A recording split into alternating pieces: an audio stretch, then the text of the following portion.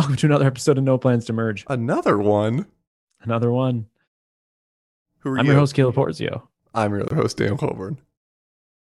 And this episode is brought to you by... My dog, Max. He is not well liked at school. So, Caleb, I've got a dog. Big boy in the tiny desk. I've got a dog. And he was 1 year old when we acquired him, meaning that he had been born in COVID. And then it's continued to be COVID. And so we thought to ourselves, we should get this boy socialized with some other dogs, because he's met a couple dogs here and there one-on-one. And it's always been clear that he doesn't really know how to play with dogs. You know, like he just comes in hot, like, yo, what's up? I'm huge. You're little. I'm going to roll you around on the ground, you know? Yeah. And we're like, we should get this He's boy. not mean ever, right? He's not mean. He's just an oaf, you know? So anyway, we're like, we should get this boy socialized with some other dogs, get him. So we found this dope, sort of exclusive, doggy daycare, where you have to like apply to become a member, but they have a trainer who's like is at the daycare and will like handle like training your dog to be socialized around other dogs. So it's like it's a dope situation where it's like, hey, here's a big thing full of dogs. We'll throw your dog in there and it'll be supervised by someone who knows how to supervise that, you know? Yep. Mm-hmm. So this literally feels like rich people trying to get their kids into kindergarten, right? Yep. Because it's like we have to apply for like a probationary period. That's where my mind immediately with went. this dog. So we get on him into the Milford. Yeah, school. exactly. Yeah, exactly. Milford man. So we get on this probationary period, and it's like we drop Max off, and she gives us like a little report at the end about like what he did and whether he improved or didn't improve on certain things. Daniel, this is crazy. Can I ask how much this costs? It's honestly not very much money. Let me guess. Okay. It's a per session cost? So the way that we pay for it is in half days, right? Because it's a half day of daycare plus an additional fee for the trainer. So what do you think that works out to? I think $100 would be reasonable. That would be reasonable. It's way less than that. Real? Yeah. Oh, it's way less than that. It's $20 for a half day and $18 for the trainer. So it works out to $38. What? And you can drop your dog off for how long? For and you 4 can drop your hours? dog off after noon. And then you can pick your dog up by 7. Wow. Yeah. And the dog gets socialized and exercised and trained and everything for $20. This is the promise of this situation. That sounds great. Here's the thing. Turns out nobody likes to play with Max. Oh, okay. All the other dogs. I think I see now. All the other dogs do not like Max. Because we talked on the phone yesterday. Yeah.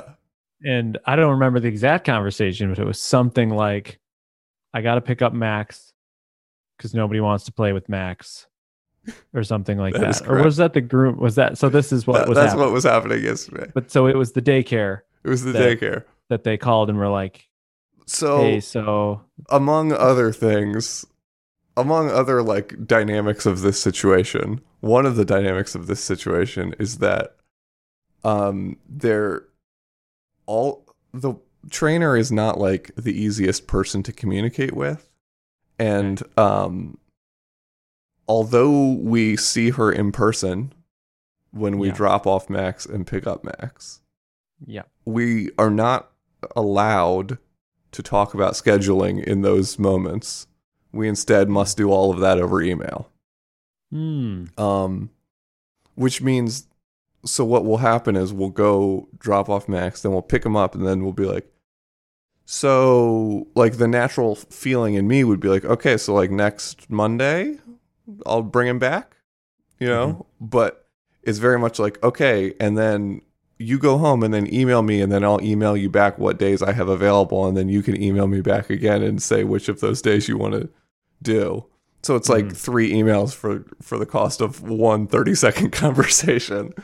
So anyway, somewhere in that transition, there was like a reply all failure where Charlotte emailed me about what days we wanted to do, and therefore the trainer didn't get the email.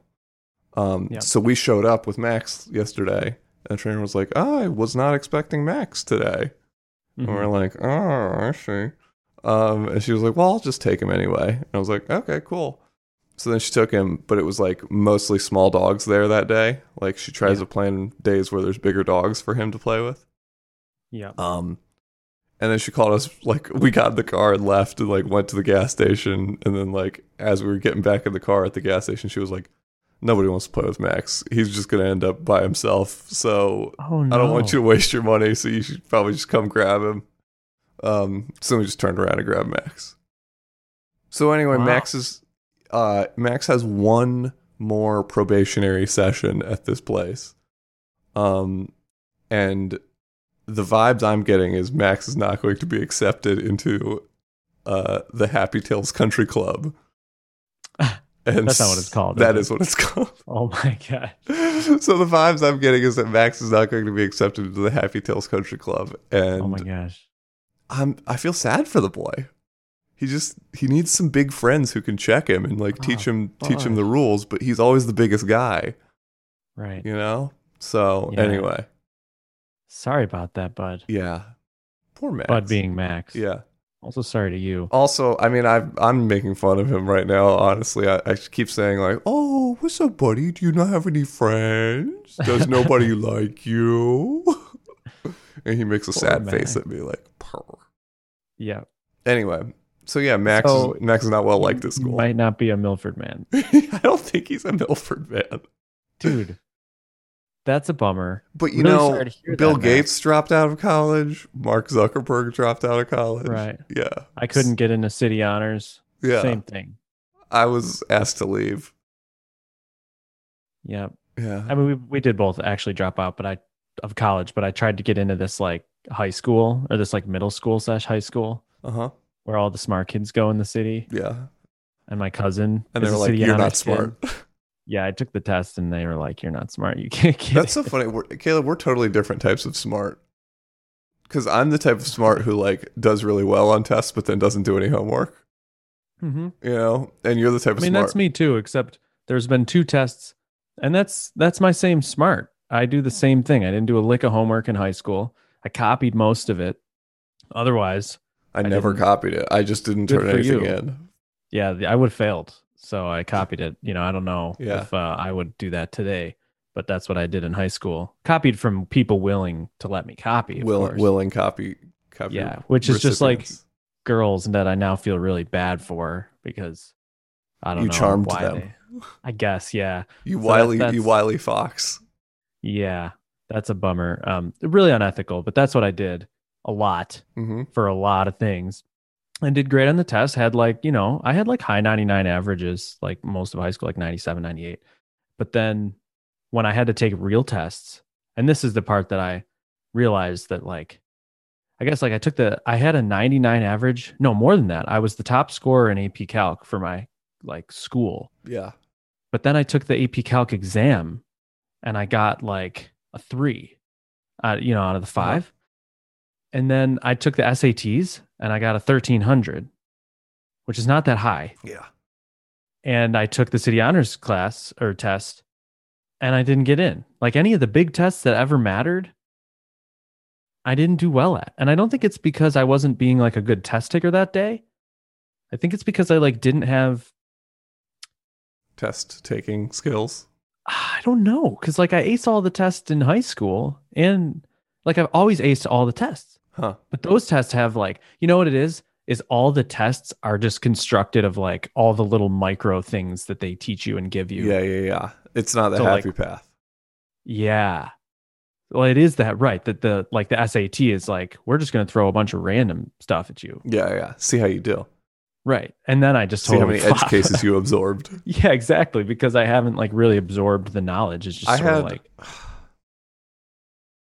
I had like several confounding factors involved in this, but I had like a 3.2 GPA or something my senior year of high school. you had that kind of a GPA in high school. That's how they scored you. Yeah. Interesting. Huh. In the US? Yeah. Huh. We just had like out of 100. Out of 100. Oh, you said, yeah, you did say 99 average. I kind of like interpolated that, but no, we had like number of GPAs. Huh. Anyway, There you go. I did really well on the SAT. Like, Yeah. weird well on the SAT. How well?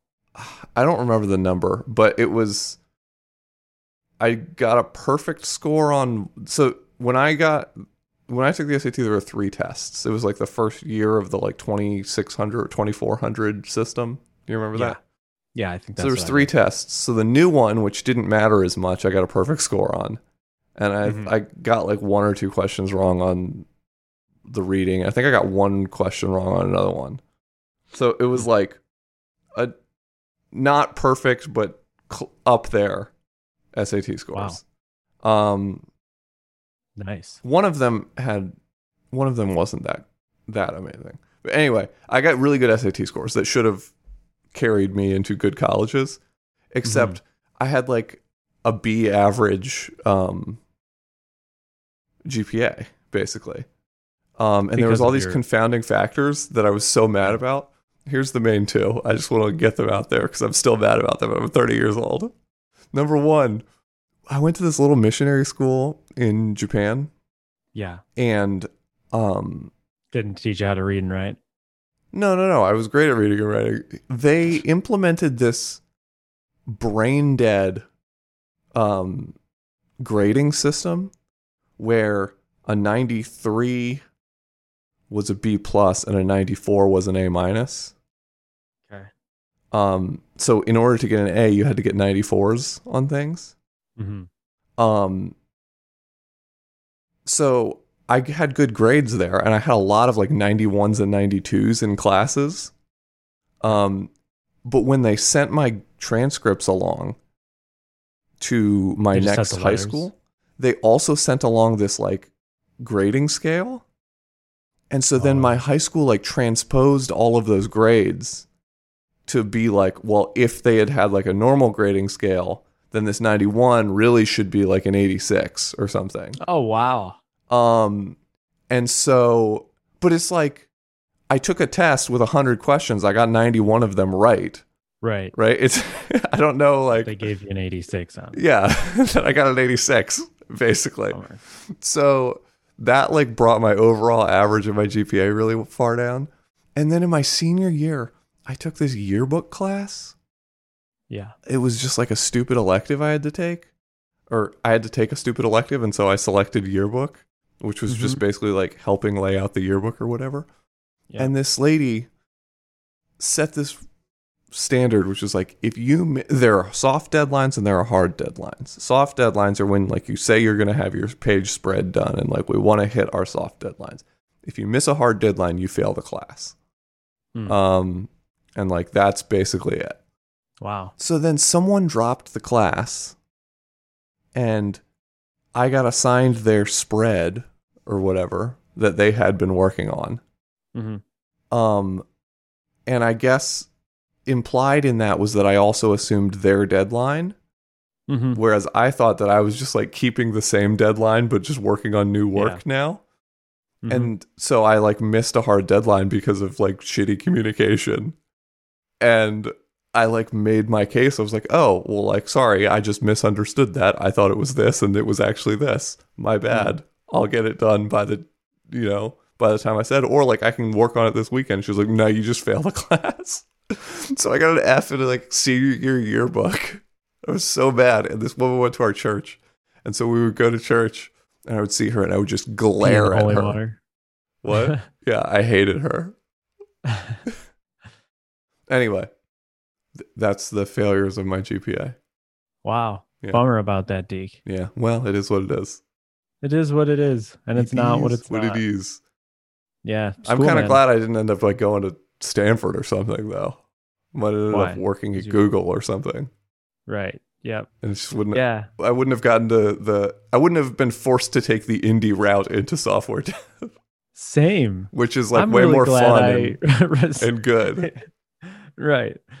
I think if I went to a school that was like a high school size wise, I think I would have like done what I did in high school, which in hindsight would have been unfortunate. I'm glad I went to a school that UB has like 20,000 people or something. Yeah. It's just insane. So you're in these classes of like 400 people, and it's like, this is the best thing ever. You're completely anonymous. Nobody gives a crap if you do anything or don't do anything. You don't have any friends because you commute. And so, that's the straight path to hell right there. Yeah. Oh yeah. Yeah. But you went to a school that actually had you had community and peers and like. Yeah. I went to a little school. Yeah. You had what I think I would have done better in. Yeah. But I didn't I don't know.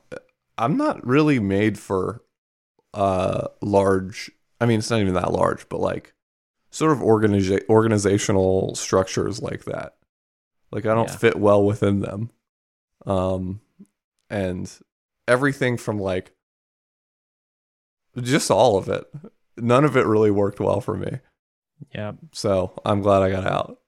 Same. It's so nice to know that there's another path. Yeah. Than all that, I was just thinking about my parents asked me this the other day.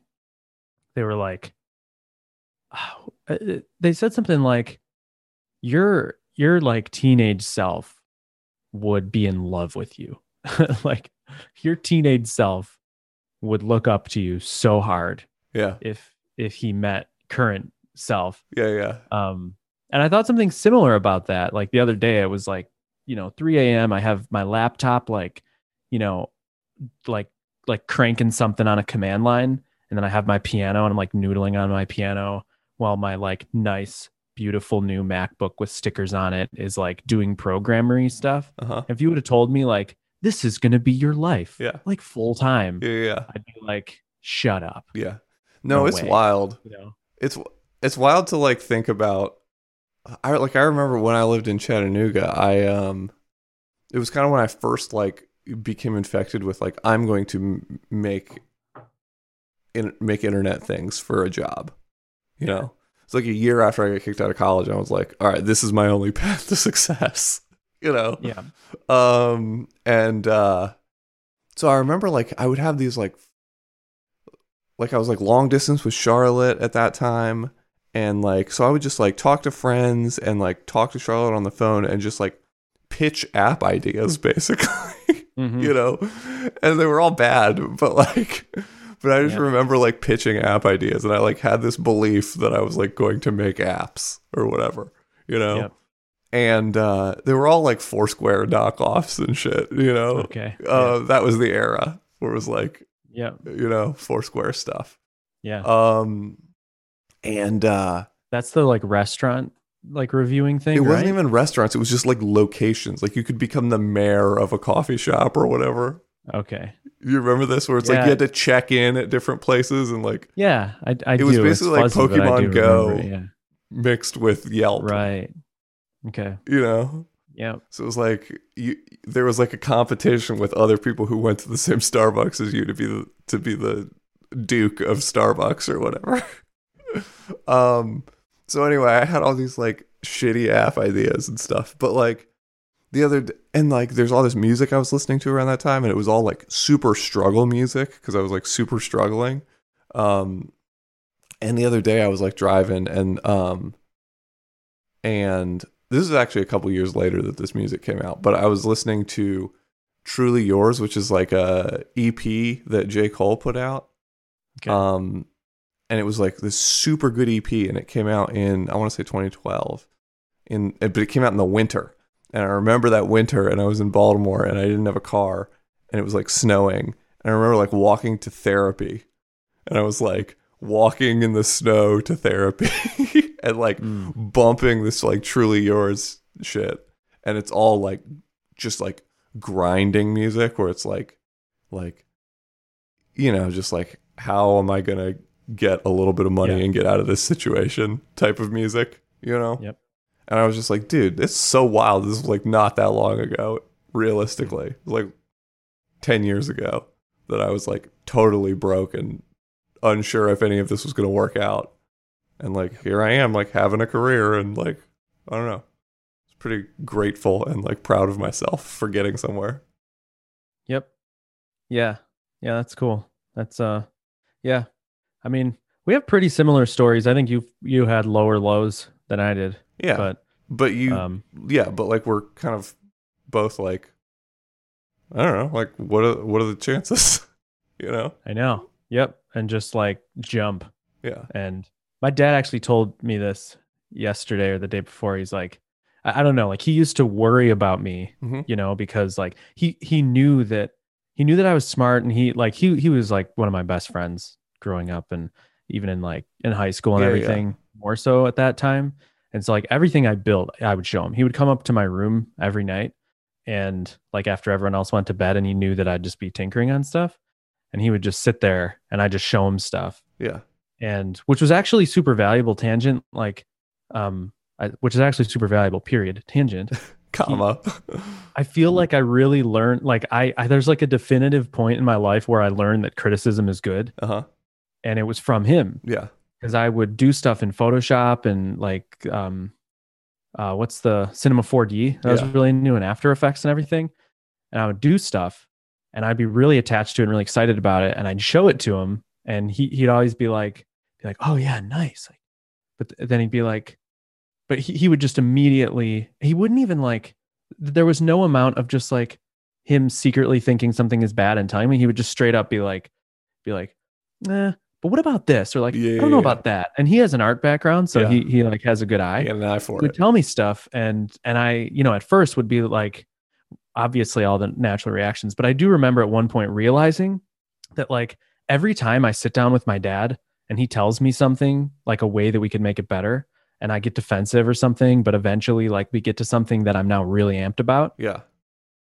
That everything is always better after that. So I would just like, I was addicted to it, and I would just like, everything I ever did, I would show him to get the feedback and to get the criticism, because then it's just going to be better. I'd be like unhappy with something, and I realized like, oh, by pulling somebody else in, even somebody who's not a part of the process or doesn't even understand the domain or something, and just getting their gut, like you can reveal so much about a thing and how to make it better. So anyway, random tangent on that, but thanks, big guy. Yeah. Thanks. Well, I think it's fun too, because it's like,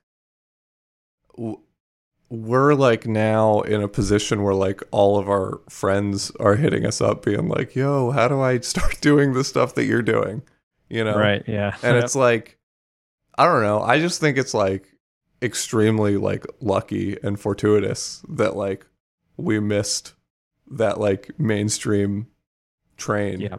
Right. Because like by not finishing college and like not like going through the like college to entry level job pipeline, right, like we got to skip like 5 years of fucking around, basically. At least at least 5 years. And then like by having to like do these sort of like skills based jobs, like we were forced to like develop at like an extreme rate, and like get a lot better a lot faster, which I think like I would prefer that.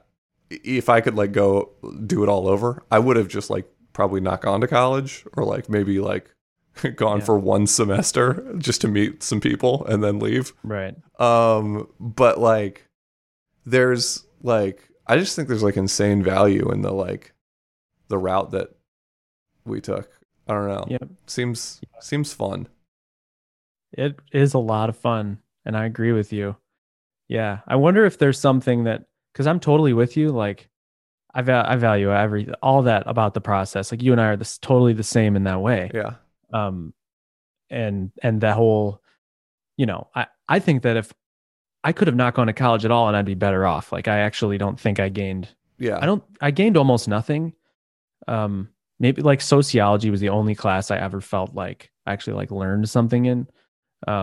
But everything else you could just throw away. Cause I was such a garbage student. I was like a ghost, just like floating through the campus and mostly just hanging out with like the few friends that I had on campus because whenever their schedules like overlapped. But so there was some of the friend stuff, and like some of my friends had dorms and I hung out there and like learned a lot about how much you shouldn't overindulge in substances and things. Yeah. But and those things are valuable, but I don't know. Like if I went back, I'd say just scrap college. I didn't need it. It didn't really benefit me that much. I had a really tight like friend group at home. Yeah. And my house was basically like a dorm anyway. Like my brother and his bud and our bud lived next door in their garage. We just hung out and every night, and everybody just like flocked to the garage every night. So it was basically like what people had, but at my house. But what are the things that like what are the things that would be beneficial, because they're in some ways like the path that we took is the slower path in a lot of ways. You think about somebody who, yes, right, a lot of yes and a lot of no, but go with me here and think about some of the ways where like here's a good example. I was super into like videography and all that video editing stuff and everything like Film Riot. Anybody who like was into that, I'm like Film Riot Video Copilot. If anybody was around during that era and was into that stuff, and I dropped those two names, you're probably like, oh yeah, definitely I was on that too. You probably watched some Film Riot because it was on Revision 3. No? The name sounds familiar. I can't it was a big Revision 3 show. Dude, Revision 3, man. That's that when you think about it, like scam school for, magic. I was in magic before then, but everything on Revision 3, Hack 5 or whatever. Hack 5, big time. School, Film Riot, obviously Dignation. Or whatever, the Totally one with Veronica Belmont. Totally, dude. Yeah, totally. Absolutely. That informed so much of my like, movies and video games and all sorts of. Dude, we came up on Revision 3. Yeah. Basically, Revision 3 made me. Yeah.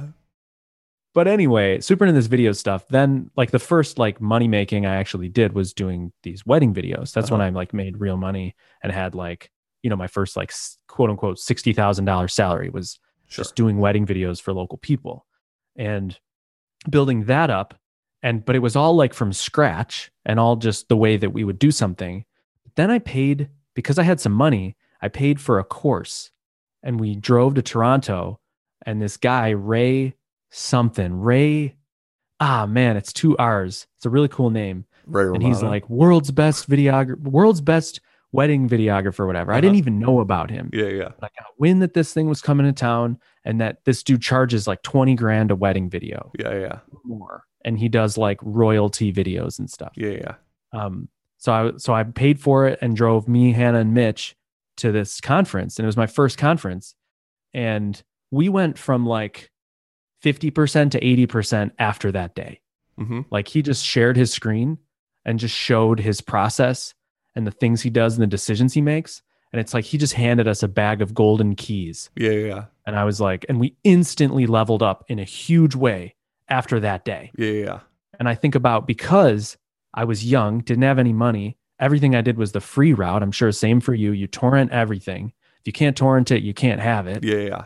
And so physical hardware stuff, like can't have most of that. It's just whatever I can scrap together. If I had more of those bags of keys, you know what I mean? Mm-hmm. Like you could have gone much farther, much faster. Right. Well, and I think that's like, I think that is definitely one of the things that like especially like if you go to like a fucking Ivy League school or something, but like going to college like can provide a lot of that, in that it builds relationships and like you can meet people who have money and like, or like you can end up in a company where you have access to tools and like, whatever. Yep. So like that I could see like Harvard Business School being that, like what I just described, but for like business and like they just hand you the bag of keys and you can go make millions. Yeah, exactly. And they want you to make millions because they need you to send some of that money to their to their endowment. Yeah. No, that for sure. And I wonder how much that informed your being like when you hit the Laravel world, like sort of instantly being like, okay, like I'm gonna like pay attention to these like couple of people who are at the top of this game and like sort of follow this path and like like it seems like you didn't really spend a lot of time like fucking around in like the lower end of the pack of like, hey, I'm just gonna like sit around here and like use eloquent, you know. Right. Once I got to that point, once you got to Laravel, you were like, okay, like I want to like kind of skip to the like post conference version of this where I already have some of the golden keys. So like, what do I have to do to like hustle some of these golden keys in this community? You know? Yeah. And I guess in software, it's easier because you don't have to buy hardware, you know?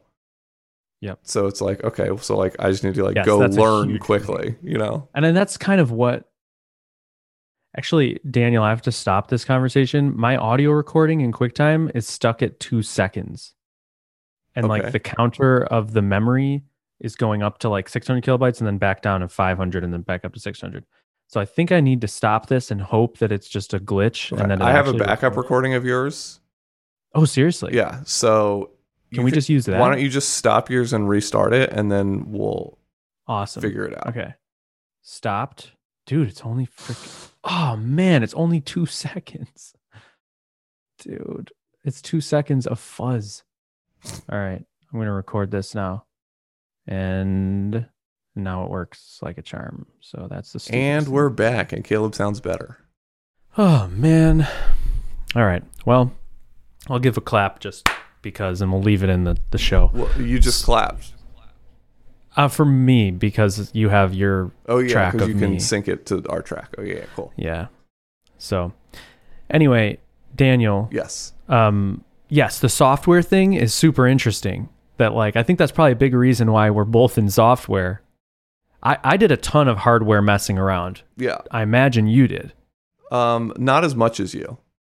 Okay. But I did like have the interest, like I got real into photography at one point and like, you know, stuff like that. Okay. So like that is a direction into like Arduinos and soldering and like transistors and stuff like that. No, not really. And whatnot. Okay. All right. But I mean, I think that a big part of that was just being in Japan and not having access to like a micro center or something. Right. Yep. Actually, we got it's all coming out here. The big reason that I got into it is because we had a tech class, a basic electronics tech class in middle school. And dude, this is the stuff that they need to have in schools. It's crazy that I know the way that schools are. It's so silly. So bad. It's the silliest thing in the world. Because like the most useful things are just the like stupid nobody cares about tech class that's like. Yeah. You know, basically free time for people. Yeah, and it feels like cheating because it's not like yearbook and fail you for nothing. Yeah, that's silliness. But we stole. This is. I have like I guess like there's a lot. Like I think probably you could say the same thing. There's a lot of like like things I wouldn't do now. Mm-hmm. I'm not proud of, and I'm not looking for people to like think that I am this way now. Yeah. But I did a lot of things that aren't like really cool. But one of them is stealing solder. And stealing a bunch of stuff like a breadboard and like, cause it's like, oh, it's the schools. Like, what do they care? Yeah. And like, so I actually had my own little hardware setup because of tech class. Nice. And I was able to like lift all this like decent electronic stuff. Hell yeah. And that's what really like sent me. I still have the breadboard. Nice. But that. Shout out to the taxpayers of New York. Yeah. Thanks. Dude, if you don't have like a stolen TI-83, oh yeah, no! Listen. We all everybody stole. has a stolen TI-83. But anyway, yeah. So, but to your point though, that like software, because I remember like a huge issue for me was buying stuff. Like I didn't have any money, and no shade to my parents. Like this is a good thing, I guess. But, like they didn't give me much money. You know, I couldn't like buy stuff really unless I went and like found a way to get the money to buy the thing, and even that. So I didn't have a credit card or access to buying things online, and they wouldn't give me theirs. So I just wasn't able to do any of that. And that's why like I was able to go pretty far in software, like with you, because you can just torrent anything. Mm-hmm. And so I want Photoshop, torrent. I want C4D, torrent. I want huge, like even all the Video Copilot stuff, all the big like packs of assets, like stock footage, stock sounds, like all that stuff. Just torrent it all. Yep. Yeah, no, I remember like font packs. That was like a big thing that I would torrent. Oh, nice. It would be like these giant, like 30 gig torrents of just like expensive fonts that I couldn't afford. You know, and then I would like start doing design stuff with them. Right. You know. Yep. You remember like Photoshop brush packs? I don't think I did fonts. I remember brush packs too. Yeah. But the brush packs, yeah. But I remember like getting like whatever, like before Google Fonts and stuff, right? Like if you wanted to use Proxima Nova, like that's $450. You know, like right. Or like any of those like fonts. Or like Futura was expensive even. Wow. You know? And so like I remember just like I actually did like branding for like a design studio. Like I was going to be a design studio was my theory at one point. Nice. So like I was like all that stuff like came through that angle. But I was always intimidated by like vector design. And so I never like really got into Illustrator. I was always a Photoshop guy.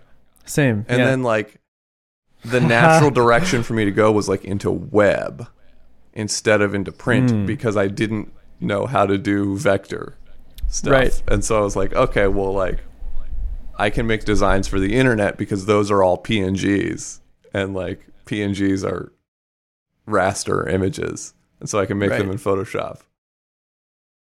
Yeah.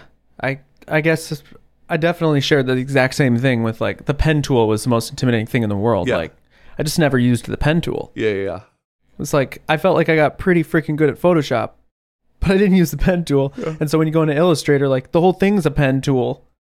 And I'm like, I don't know about this. This is not like I can't like add a Gaussian blur to to like to this these layer paths. Yeah. Right.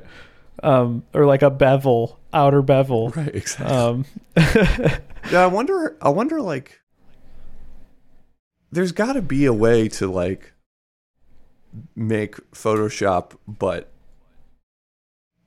vector based at this point, like with current processing abilities and programming abilities. Like there's got to be a way to say like, hey, like here's some vector paths and like we're going to like blur them and generate whatever like infinitely scalable gradients we need or whatever to create the blurring. Sketch is kind of that, right? Like no, but like you still can't. Or Figma?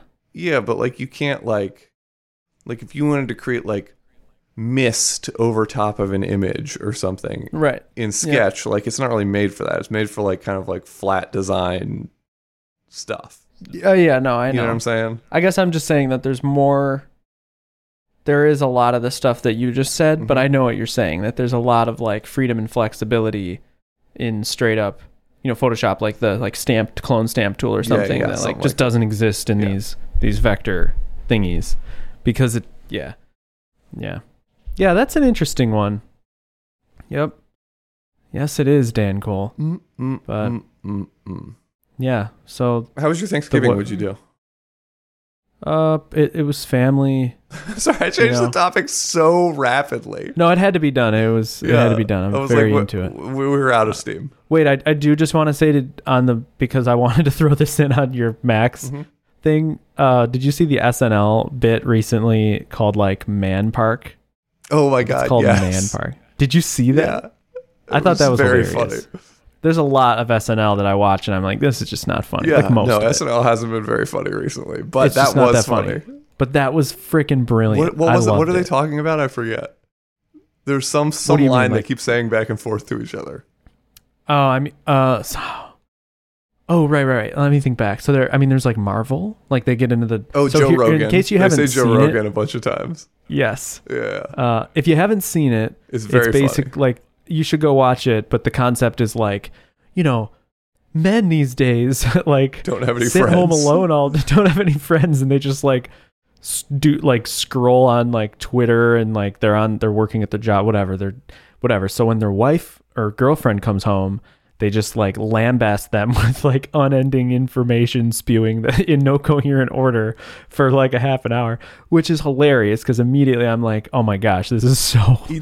So me and Hannah. Like it's so me. Yeah. Just be like, hey, Han, so did you know that and oh, and by the way, blah, blah, blah, blah, blah, Yeah. for like a good half It's hour. like the like things I learned on the internet while you were gone. Right. Yes. And then that's the end of it. And then we're on, whatever. But so I feel like me and everybody else immediately identified with that. Uh-huh. Did you? Yeah, Was that for sure. the same with you? Yeah. And then they're like, so now we have like a man park, like it's like a dog park where the wives bring their husbands or whatever to this park And to they can just socialize. like tell each other about the shit they learned on the internet. Right, exactly. And it's all the same stuff. They all learned the same stuff. So they're just telling Yes. each other the same things back and forth. Right. And then like the shy guy like goes in and he's just like, they're all kind of looking at each other and he just like walks up to a group and then he says like, Marvel? And they're like, Marvel. Marvel? Marvel. Marvel. Marvel. Marvel. Marvel. Marvel. And they start like cheering, Marvel. High quality bits. High quality, but I forget the thing that they all like say to each other. Oh, it was like someone has a twin or something. Like, did you know that like it's like, did you know that Tom Brady has a twin or something like that? It was something like that. Something like that. Yeah. Yeah. Anyway, Yep. how's your Thanksgiving? It's true. Dude, it was good. I mean, it was like, it's still affected by COVID, Oh, right. you know? So like, Do it you was have like just out of town family or whatever that didn't come?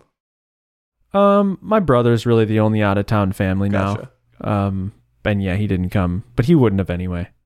Because he's a deadbeat. He doesn't give thanks. He doesn't give thanks.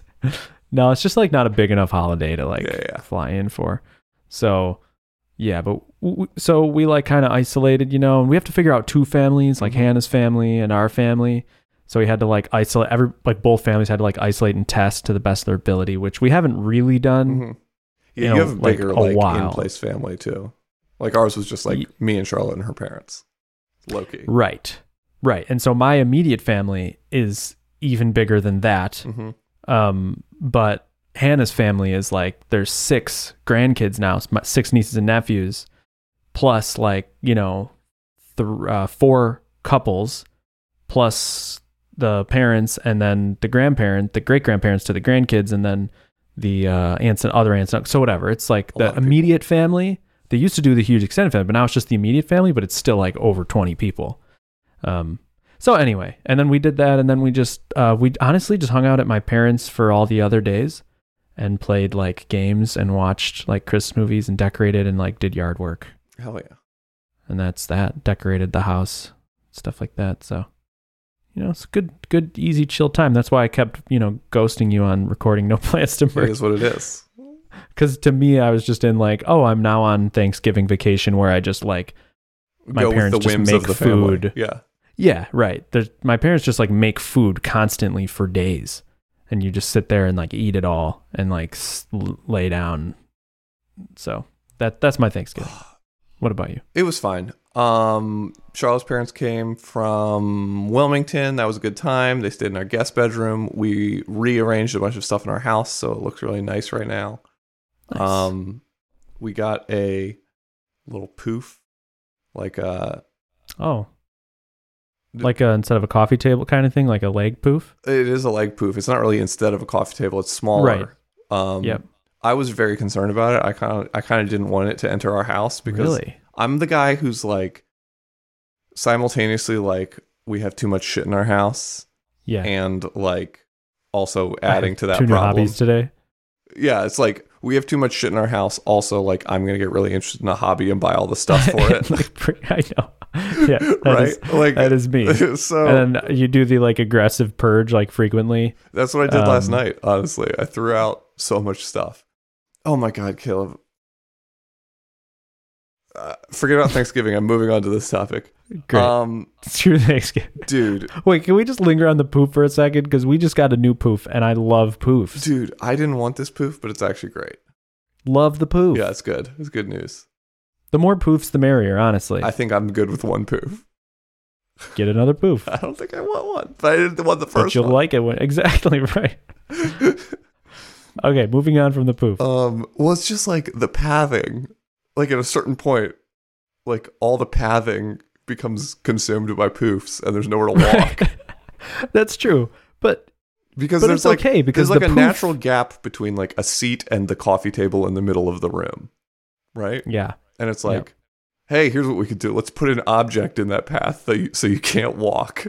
You know, Right. That's the natural poof strategy. I hear you. We just forego the coffee table. No coffee table. You Only gotta have a poofs. coffee table. Don't have to. Well, we do. You do. Yeah. Like, what's the coffee table good for? all kinds of stuff. Like what? Everything. That's where It's you put not your just a- coffee. Side table. Oh, we don't like have an side end tables. No, we don't do that. You need like a sleek little end table. It next wouldn't. to It wouldn't each- work with the structure of the room. We'd have to make some Oh. major game time decisions. Okay. All right. Anyway, so I have a problem, Caleb. Okay. Here's the Yeah. problem. So you know, Laricata U is in January. Oh yeah. It's in Daniel's January. going. Daniel's one of the exclusive. So it's in The few, the January, and chosen. it's in a foreign country, and Oh, you know, it's been COVID. you can't go to foreign countries now. It's been Or COVID. soon. Well, no, that's not the issue. The issue is it's been COVID, so I haven't traveled, and I was like, oh shit, I think my passport's expired. Oh. And I was like, oh, well, I haven't traveled internationally in the last 2 years plus. Honestly, I haven't traveled internationally since like 2018 or something 2019 when we went to, no, 2018 when we went to Japan. Japan.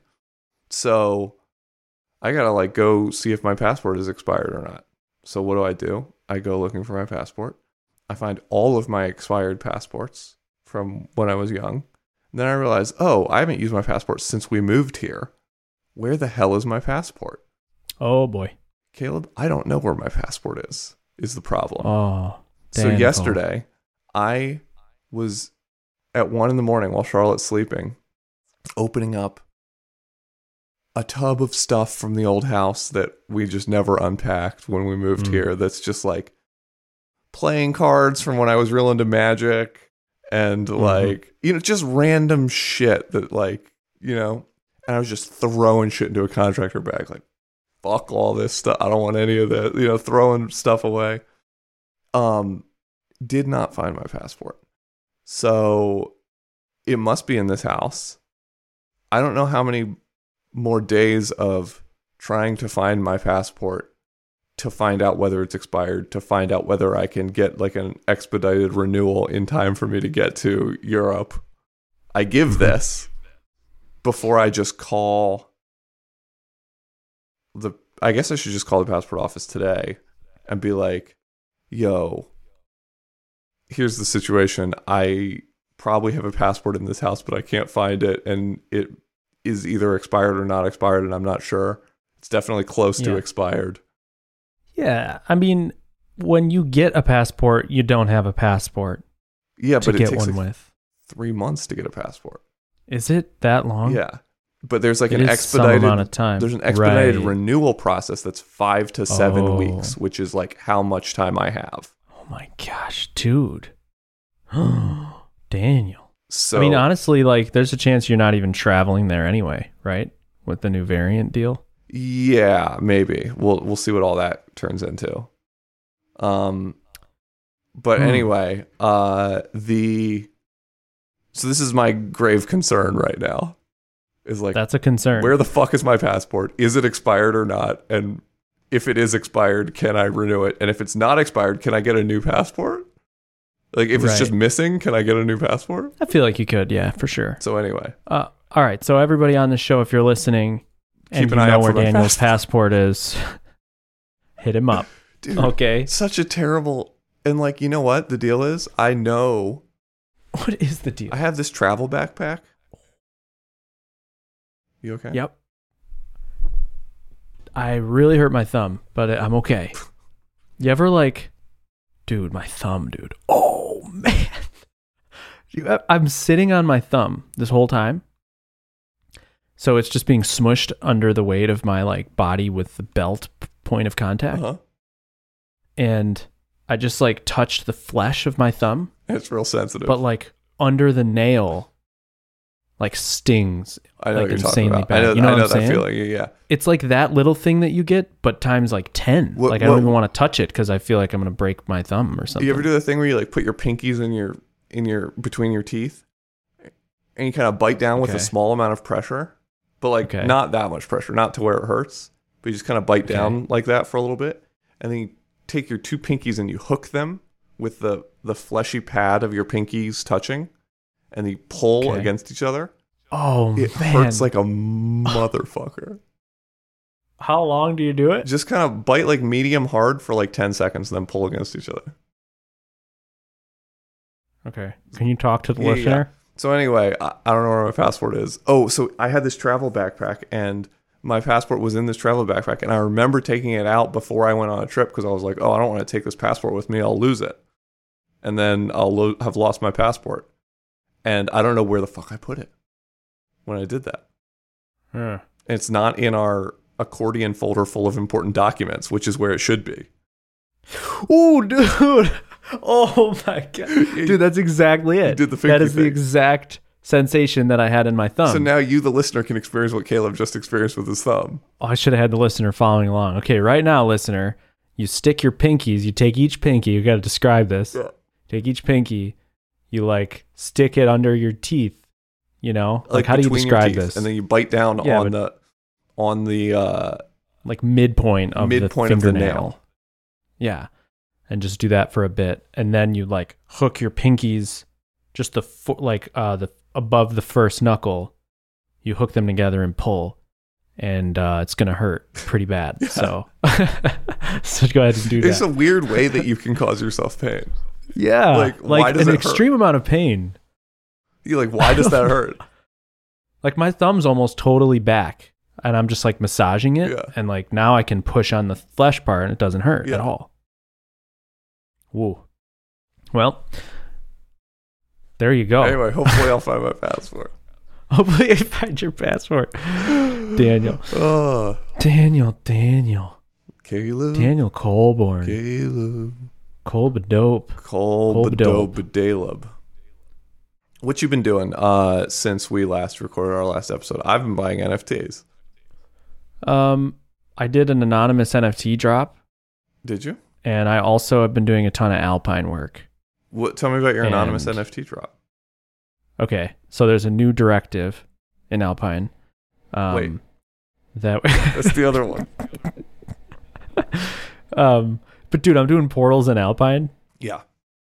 and I'm freaking pumped. Talk about it. Like Alpine's gonna have portals. Talk about it. I mean, we talked about it a little X-Portal. bit. Did we? Yeah. Okay. And the well, issue, then everything we and talked is that about. why you built the Morphdom thing, or that's why you made Morph? That's one of the things, right? And I just got it all working with Morphdom. So like basically anything in Alpine that crawls DOM is now portal aware, Mm-hmm. and we'll just like transport wherever it is in the crawler to like that place in the portal, and then it works both directions. You know, if you're crawling up or crawling down. But anyway, whatever. So it's gonna happen. I'm super pumped about it. Blah blah blah. Just wanted to throw that out there. Hell yeah. But we could talk about NFTs. You did an anonymous NFT drop Yeah. So we wanted to like practice. for potheads? Well, I can't tell you the project because it's anonymous. Uh-huh. It's just unrelated entirely. Okay. We were just like, we should know this full process before we do this potheads drop Yeah. thing. So we were like, all right, well, let's just get an idea, whip together some art, put together a Twitter, do like bare minimum everything, and see what happens. So it was both like, we want to have this practice, and also like, what happens if you just throw out a random project, hack it together in like a few weeks, So what happened? and then just launch it. So here is the thing. Nobody cares. Uh-huh. You can't just make thousands and thousands of dollars by like putting garbage out there Yep. anymore. There was a time where this project would have sold out. Yep. Like guaranteed. Well, nothing's But- selling out right now. Not nothing, but like a lot of things are not selling out right now. Yep. Yeah. It's not, yes. Like NFTs are cold. Good time for me to At get least. Good time to get in. Yeah, probably. in. No, I'm sarcastic.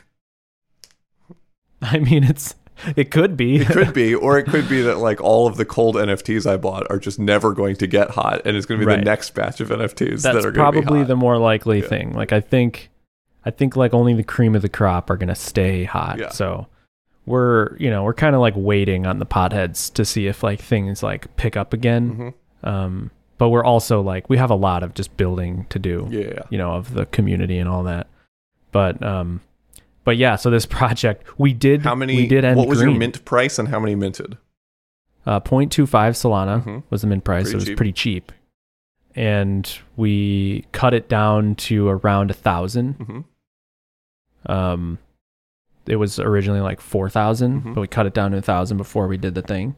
Because we realized like that's definitely not going to happen. We realized like before launch, the week of, like nothing's going to happen with this. So if we intend, like this is almost a sure shot like failure. So we switched all the artwork in a day, changed everything, and then put it all out there because nobody even cares about the project. So it's not like there's a following that's going like, what happened to all the artwork? It's like nobody even cares. So we just switched it all as like a Hail Mary. Bumped the price down to 0.25, bumped the number down to 1,000, and then, you know, did all the tech to like put it out there. So I learned a ton, and now I have all the tech to do like an NFT drop, like from start to finish. So how many minted? So, actual sold, like, you know, I minted hundreds. Sure. How many in minted reservation, to strangers? But strangers, like 16. Okay, word. So you made $800. We made $6 each. There's 4 of us, and we each made $6 because it cost that much money to do the thing itself. Right. So yeah. if a Solana is 200, 0.25 of that is $50 times 16. Yeah, it's $800. So yeah, so basically I learned some things. I learned that, like, you know, so listener there, if it costs money to do this stuff. So like just to put, you know, a small drop on a candy machine, you know, the tool that like does this drop stuff, just to like upload it on the chain. Well, it takes forever, and it costs like $500 minimum, you know, for a small drop. And then it's like a direct linear line. Like if we did 2,000, it'd be like 1,000. You know, if we did 4,000, it'd be 2,000. And then also I minted a bunch in reservation because we airdropped some things that allowed people to get mints, like buy one, get one free on mint day. Yeah. And so first off, those airdrops, just airdropping to 100 something people cost us like $300.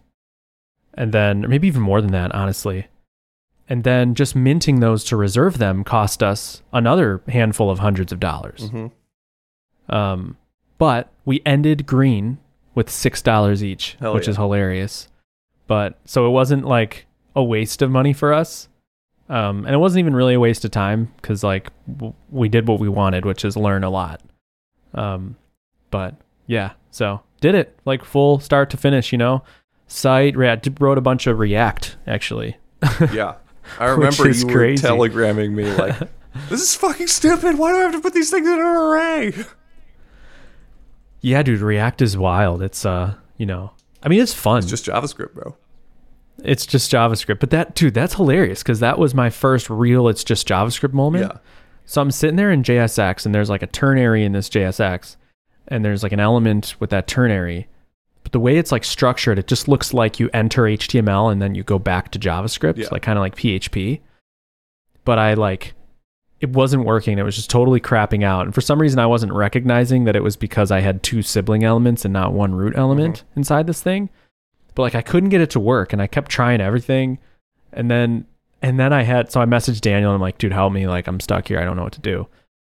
And before you messaged me back, I was like, okay. And I was literally pairing with a buddy of mine, and I'm like, okay, everybody says they love JSX because it's just JavaScript. I was like, so if it's just JavaScript, maybe I could make an array with these 2 things. So I literally like wrote a square bracket and then an element as the first item in the square bracket, and then a comma, and then another HTML element. Like, I don't even know if you can do this. It was straight up like a long shot, and it was like a joke, and it worked. And then you messaged me like, what the fuck, bro? Interesting. Like, defend JSX to me. Why is this the way? I was like, dude, just wrap it in a div. It'll be fine. Yeah, so that was pretty wild. I mean, that was fun. It was like, okay, people say this is just JavaScript, so if it is, then this would technically work. Well, and the cool worked. thing about that is that, like, what you learned there is that JSX renders arrays of JSX objects. Yeah. as just like those things in sequence. That's like a fragment, like a document fragment. Right. But like that's really useful. Like if you say you have like say you want to like map an array of data and then you return can map it to an array of elements. JSX from each of those map processes, and then you can just render that array, that returned array in your JSX, and it'll just like So like you could say like say I have like a list of comments, right? And it's like JSON data. And I can say like comments.map and then return return like a child component that like wraps up that comment data into HTML. Right. And then like I can just stick that code into my JSX and it'll render the comments for me the way I want them to render. Yeah, I mean, that's pretty cool. And I've seen like how like, you know, the common pattern of like .map and you know, those like array thingies as the way to do looping basically in the template. But I guess like if I hadn't really seen it because you don't really see like a function and then a return statement. To, like, look at that and be like, oh, what's happening is I'm just slapping a random array into JSX and it's rendering in order. Yeah, so I get it. I mean, all the things that I thought before I think are still true of like the templates don't look very pretty and the way they're like mixed up with different, you know, it's like not very like I definitely would prefer like you know, like a Vue's templating engine. Well, and like the thing about it is like it lends itself to small components. Yeah. Right? Very like well. It lends itself to small components, but there's no default structure for your components. Yeah. And so you have to make some game time decisions about how you're going to organize your directories. Right. And they're mixed up. So like I'm using like an existing app and it's like everything's all mixed and matched everywhere. Yeah. So there's like, you know, a function hidden somewhere, like just thrown at the bottom of the whole file that's like render thing or whatever that accepts some parameters and returns JSX. And I don't know. I mean, it's pretty cool. Like I like like, you know, we talked about React. Like I kind of love the React concept and the ergonomics of it. But yeah, as far as like jumping into a React project is, I mean, the thing that I've said before, that's like the level of abstraction is just so unbelievably insane. How the hell does anybody learn anything? Like this project had Material UI all over it. And like, you can't even make sense of where anything comes from. Project is so bad. That's the thing about it is like and like working at Titan, like that's what I did all the time was like jump into other people's React code bases. Yeah. Boy, do I hate it. Because it is such a unopinionated world. Developers just put their own juju on mix and match on the thing, and every tool has a different like way to use it. And even if it's not even without tools, like just assuming that it's not just like they have a big package JSON and they're doing crazy shit with packages, like it's just like where they decide to put shit and how they decide to structure shit is like, oh yeah, like this guy got real excited about atomic design and all of the components are organized as like domain area, and then within that there's a folder called atoms and a folder called molecules and a folder, you know, and you're like, what? But it's not wrong. It's just like, it makes my brain hurt. Like, don't make me do this, you know? Even that having like some sort of specific, you know, sound structure is better than, you know, the woes are real, but the things that I've been tinkering with are just disjointed. Yeah. So there's not a lot of structure. Well, and that's the other risk is the like no structure at all. Yeah. And it's pretty whack, and like all the, you know, the effect hooks and everything like thrown about everywhere, and the, you know, it's just I don't know. It's interesting. Like it's, you know, I'm of two minds. Obviously I have my opinions that I am constantly like blabbering out there, but then I also have the part of me that's like working on the stuff and discovering it and thinks it's really cool and like having fun kind of being like, oh, how does this work? And I actually had a eureka moment of like, I wanted to use Tailwind in this for this project, but this project uses Material UI. So I wanted to like, this is the Candy Machine GUI that you can just get, you know, off the internet. The thing it gives you is the nice little, like all the wallet connection stuff, the mint button gives you the available, the redeem, everything. It handles all the the machinery, but it gives you like an unstyled Material UI React app that you use Create React app to create it. So it's this thing that like, okay, I need to fit this into my landing page that's built with Tailwind. Like, how do I do that? I can't do that because Material UI has its tentacles in this.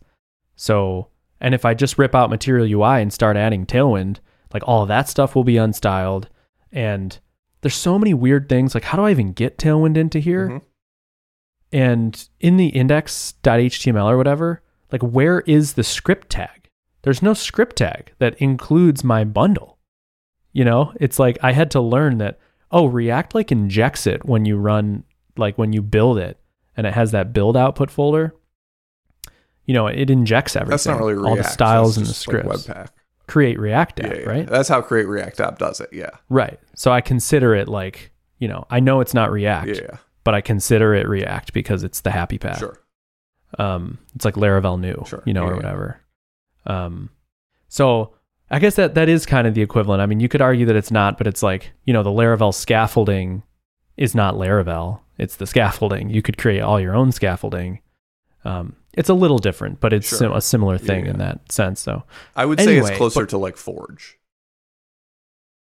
Like, oh yeah, that's how this is set up on Laravel Forge, and like that's the most common environment to run Laravel in.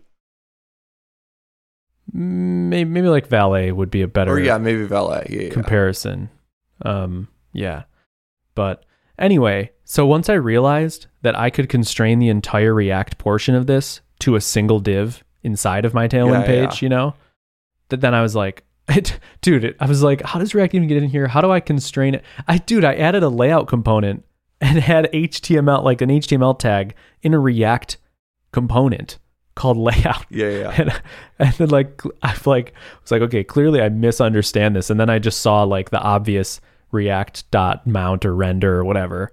I was like, oh yeah, this is just like Vue or anything else. You specify an element to render React on, which is kind of like deceptive because in React, you're using things that manipulate styles and title tags and all sorts of stuff. So clearly, like when you mount something in a sub element on a page in React, it has side effects that scour, you know, that go throughout the whole DOM, you know, not just that element. Correct. So that part was like jarring to me. But then I was like reminded that, okay, I could literally constrain React to one little div in the header of this page, which was nice. And then I was like, okay, dope. Like I could literally just, you know, do this and constrain all this nonsense to this little part of the page. Hell yeah. Yeah. It's really cool because you can use React in those contexts. Okay, so there's this project I've like worked on a bunch that's like an open source so there's like AA has this app that like lists AA meetings or whatever. And there's like an open source series of tools for like local AA organizations to like use to like list their meetings on their websites, and then like those things all hook up to the back end to get like ingested into the app and stuff, right? And so there's a WordPress plugin that is like the easiest, most happy path way to do this, right? But all of these local organizations are like independent organizations that make their own technology decisions, and not all of them use WordPress, right? Okay. And so we were like, okay, well, how do we like support these people who don't want to use WordPress? So I didn't build this, but someone built like basically the whole front end of the WordPress plugin as just a React app. And then it can accept multiple data sources. So one is just like a random JSON endpoint that like gives you all of the data. But another one is you can hook it up to Google Sheets. Like you just put in like your Google Sheets API key. And so then like these 75-year-old webmasters for like Tulsa, Oklahoma AA or whatever. So offensive. There's just a lot of them out there. And I think they're self-aware about it. But can manage their like list of meetings in Google Sheets, and then that data gets like imported into this React element, and all they need to do is add a div with a certain ID and a script tag to any page on their website. Woo. and it like just renders this entire web app on that page that like Sick. and the script tag just pulls it down from a CDN, right? Yeah. So it's like Yeah. you don't have to install anything, you don't have to do anything. It's just like grab a Google Sheet, change out these 3 variables in this, or like put these 3 variables in a Yep. script tag where it's like var, Sheet ID. sheet or ID whatever. is this, Yeah. and then you just paste these like 4 lines of code into a page, and it's like it's way better than like iframe embeds or whatever we used to do. It's literally Yeah. just like, hey, here's a div, here's a script tag, like boom, here's a web app that you can just embed on your page. That's so lovely. Daniel, Google Sheets is so fire as a backend. Have we talked This about is the what we need pecking to order do. stuff? No. Pecking order is so insane right now. What are you talking about? Pecking bro? order, our game, our like social Oh, deception yeah, game. okay. Right. Yeah. It is almost fully autonomous right now. Like it requires, it Yep. still requires like a game manager or a GM, Yep. whatever you game master, That's good morning. I think. game maestro. Yep. But that person has to do very little actual doing of anything. Yeah. Almost everything is fully automated. There's 3 Google Forms, and they all feed a Google Sheet. And Yeah, that is so sick. that Google Sheet, each player of the game has a read-only Google Sheet that pulls only the cells that they're able to know about from the master Google Sheet. It's insane. Listener, Daniel's not lying. He showed me this business, and I was like, oh my Forgot that I gosh, this should- is freaking brilliant. Yeah. This is like a brilliant way. Like prototype my something. interpretation of it is like, you got your boy John Drexler, who's like, are we allowed to say his name? Yeah, the smartest spreadsheet boy in the world. Yeah, he's a spreadsheet boy and he's a smart boy. And so he's like, running this game thing. And Daniel's a programmer. So like, oh dude, I'll whip up a Laravel app, get this thing going. Does, but then requirements are changing constantly. Yeah, because we're all of designing a a sudden game, it's like- so the rules are changing. Everything's changing. So like the programming load is just so insane, like any project ever. yeah, And then they just decide like, hey, what if we just use Google Sheets? Like, what if like, John's like, well, what if I just use all of the tools that I can use and make this really easy? And by combining Google Sheets and Forms and read-only sheets, you can create a web app. yeah. It's insane. It's so crazy. So like all of your models, like a very functioning web app. yeah, all of your models are like stored. So it's basically like an event sourced web app, right? Because like every time you submit a form, it creates a row in the I want to call it the database, but it's not a database. But it creates a row in the spreadsheet, right? Yeah. So like submitting a form is basically an event, right? And it creates a row in the spreadsheet. Yep. And then like the read-only spreadsheets are basically like collating and like calculating Right. based on all of the existing rows in the spreadsheet, like what data should I show Yep. in this cell? Mhm. And it's like these crazy formulas that John's been writing, but it's like it's wild. So like the scoreboard is automatically generated in one sheet, and like all this crazy like private information that only you are allowed to know is displayed in your sheet, and then like public information is displayed in other places. It's wild how it works. But it's brilliant. just like event sourcing through Google Sheets. It's insane. So now I've started the rewrite. Now that everything's basically solid, Yeah. because it's like now that other people are invested in it not changing because John doesn't want to redo his whole Google Sheets mess, Yeah. and like Grant, the other Google Sheets guy, like, and Chris, there's like multiple Google Sheets guys, and none of them want to change everything in the Google Sheet. So now that everything's basically static, and it's just like we're tweaking variables basically, like now I can like start the rewrite. So I'm like starting the rewrite. I'm doing it like from the get-go this time, like as like an event sourced web app, Yeah. It's so good. So And I'm using Pest. I love Pest. yeah, Pest is cool. Just the test runner is amazing. And like just like showing like progress to non-programmers, just screenshotting my Pest test results, and each Nice. of them describes a use case that works. Yep. Where it's like it does this, it does this, it does this, it does this. So I don't need to like write a progress update. I can just send them a screenshot of my test suite running. And it's like, hey, here's what the app can currently do. Which is Yep. crazy. Yeah, that's dope. I should use Pest. I think one of the Pest folks offered or asked about like refactoring Laravel's test or Livewire's test to Pest, but Livewire's test suite is just so unbelievably massive and like diverse that I just figured it would like so not be worth it.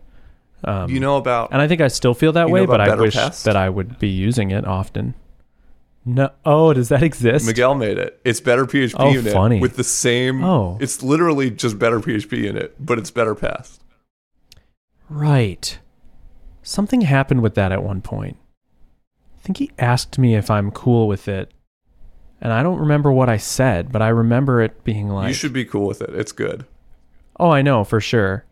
But I think what I said was like, we could just make Better PHP Unit do that. I actually started down the road of refactoring Better PHP Unit to support Pest, and then Yeah. I was like, let's just see if there's a Pest test runner. And it exists. And it exists, and it's called Better Pest, and it's just Better PHP Unit, but it works with Pest. Funny. And Better Yeah, Pest great. supports I don't care. I'd rather PHP not. Unit. Oh, there you go. Because Pest will Yeah. just run your PHP Unit tests by default. Gotcha. Even if they're Yep. not Pest tests. So you just replace Better PHP Unit with Better Pest, and then Yeah. If somebody wants to pull request it to Better PHP Unit, I'd be down. But I don't love maintaining that anymore. Although it doesn't cost me any work, basically. yeah. But that would be nice if like Better PHP Unit included Does it. Better PHP Unit have a run suite command? Or is it just so. file? No, I'm pretty sure Okay. it's... I never used Yeah. that, although I have wanted it, and I just didn't know to look for it. Better PHP Unit Run Suite. It's literally Run called Suite. Run Suite. Okay, Yeah. cool. Yeah, sweet. Because once I installed Better Pest, I was like looking at it to see if there was any differences, and I saw that it had a run suite, and I was like, oh, I wonder if Better PHP has that. And then I forgot Yep. to look for it. So now I'm just asking you. So it's there. The one thing about all this, so I'm so much I used to be way more in this mindset than I am now, but this was like one hang up I had about Pest that I definitely need to get over 100%, because the Pest API is so like good and obvious, like that it's a good tool. And like, of course, like why wouldn't you get rid of all this cruft? It's much more like Jest, like in every way I like it. The command line, like there's a lot of care put into it and a lot of work that went into it. But because it was built on top of PHP Unit, which they should have done, but because of that, I just had like this bent of like, oh, this was so much easier for you because you get to use like 20 years of Sebastian Bergman's work, So I just had this like thing in the back of my head that's just like, this is really cool, but I like feel Sebastian Bergman if this gets like super big and like he's the guy doing all the hard work for the like crusty thing that's like incredibly robust that is There's like underlying this 99% of the code and complexity of this fancy thing. And then whoever builds this fancy thing gets to reap all the marketing-y benefits of that. And so that was like, that's something that exists everywhere. We talked about this ad nauseum, and I'm not throwing shade on Pest. They should build Pest. Nuno did an incredible job. Mm-hmm. It should be popular, and we should all use it. But it is unfortunate. You know what I mean? Yeah. It almost feels like like it's there just- should be, this is something NFTs could solve, by the way. But like, it almost feels like there should be a way for like GitHub sponsors to like allow you to like pay royalties to to allow you to say like, hey, this is Yeah. like a major underlying component of my thing. Yeah. Like how you owe Taylor half of your Livewire sponsorships. Right. Yep. That is a funny one because it's like Taylor sponsors me, Yeah, which is funny. which is funny. Because it just depends on your frame of reference. Yeah, it does. And there's so many different ways to interpret this. You could say that like Livewire is the same in that it just uses all of Laravel's core under the hood. But I mean, there is a difference though, which is that like I don't think PHP Unit makes a lot of money. Sure, that is one difference. I mean, the other difference is like it would like Laravel and Symfony is more akin to like Pest and PHP Unit Right. than Livewire and Laravel. If Livewire was like a lightweight alternative to Laravel, then that would be in that vein. Yeah. Where like I'm trying to think of another tool that's like Inertia or something, something that's completely like unique in its own right and has its own own functionality, completely adjacent to Right. to the thing it's built on top of, I guess. It's kind of like, but there is still that correlation, of course, is like, like Liveware is popular because Laravel is popular. Yeah. Like if Laravel wasn't popular, Liveware would not be popular. Yeah. So it's not like a whole framework in how to build web apps in itself. I can't say that like I created the thing that allows you to build great backends. It's like I created a thin slice on top of that thing. Sure. Yeah. So yeah. All that to say, Pest is pretty good. Pest is dope. I wish I had a reason to like use it. There are a couple like magic things that don't work as expected. Is that right? Like, so you can say like the expectations library or subsection of the API where you can say like expect something to be something, Yep. But you can say like expect user arrow. So expect user, and you put that's like your first statement, right? And then after the expect, you do arrow, and then you do name to be Daniel. Yep. So you can say expect user, arrow name to be Daniel. Mm-hmm. So the arrow name is not inside the expect, it's outside the expect. Yeah, it's like a what's it called? Like a higher order yes. What are the things in Laravel?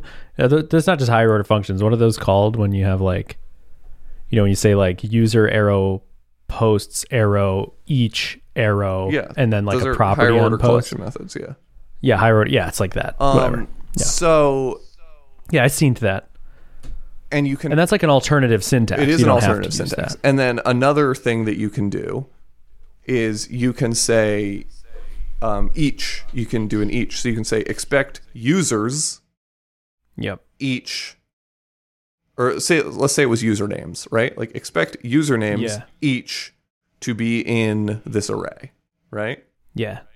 And the thing you would expect to be able to do is... Wait, can I guess what it is? So you have expect users, arrow, each, arrow, in, and then you pass in an array into the in method?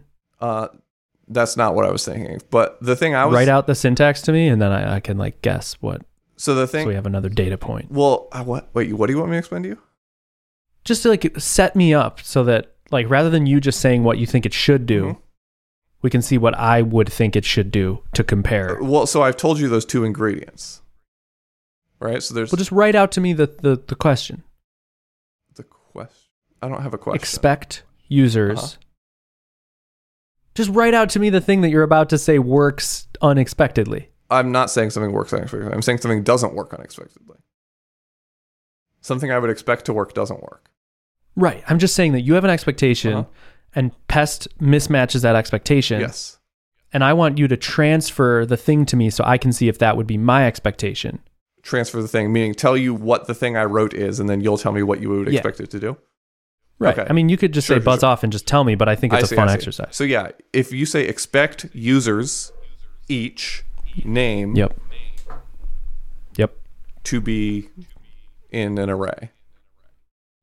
So to be in, and then you pass in an array. Whatever. I don't know what the actual expectation function for like to be in an array is, but like okay. What I want to say is expect users each name and then some assertion. Right. So I would expect that. If you have a pile of users, you're accessing a name on it, and now you're saying that I would be passing in like an array of names, like an array of like Daniel, Caleb, Joffrey's, Coffrey's or something. But I'm accessing a property on those objects, name. Right. So you have users that is like, let's say that the users are like Daniel and Caleb, like user models, and then arrow each, arrow name, they each have a name property called Daniel and Caleb. And then arrow expect to be an array or whatever. Yeah. And the array that I'm checking for just has like Paul and Mary. Sure. Then I expect it to fail. Yeah. And then the inverse to be true. Yeah. Yep. That would be my expectation as well. Okay. So how does it work differently? What happens is it says call to undefined method name on array. Or call to undefined method name on object or something like that. Okay. So because of the way that like the fluency fallback caller situation works. Yep. because they support like higher order methods like that, where like you call a property, Yeah. but it's actually a method.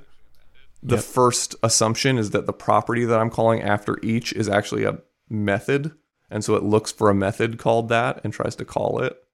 And Interesting. yeah, it seems like something that, Oh, that and could just get because it's- fixed. But like, Because it's magic. yeah, in but that's Alpine. the thing is like, there's a couple things in there that are a little magic-y that, Interesting. I guess maybe they have to do that to know if the next thing that's about to be called should be the higher ordery thing. well, so this know? is the thing though, right? If I say expect user arrow name to be Daniel, It works. it works. Gotcha. And the expectation that they're building with each is that everything you call after each is just stuff you would call on a single item, yeah, exactly. right? But there's a Yeah. calling properties of the thing on the after each actually behaves differently than calling them on a single item, I which see. is like a weird thing. Yep. So that is like weird. I'm not like here to bitch about it. I'm just saying like what it revealed to me is that there's like, I bet if I like built an entire app with this thing, I would run into more little instances of You might magic. wrestle with the thing. Yeah. Sure, if you go the extra magic-y route. Yeah. And like Right. magic in your application is kind of okay. Magic in your test suite is a little scary, Mhm. you know, where it's like, oh, like, are my tests only passing because of some magic I don't understand, you know? Sure. Right. Like you want to be Yep. super explicit in your tests, and it Yeah, no doubt. like, I don't know. I could just imagine a situation where like, what if I had a method called name? Like, what if I had a method that had the same name as a property on my model, and like Yeah. it passed when it shouldn't, or something like, you know? Right. Yeah, for sure. So Yeah.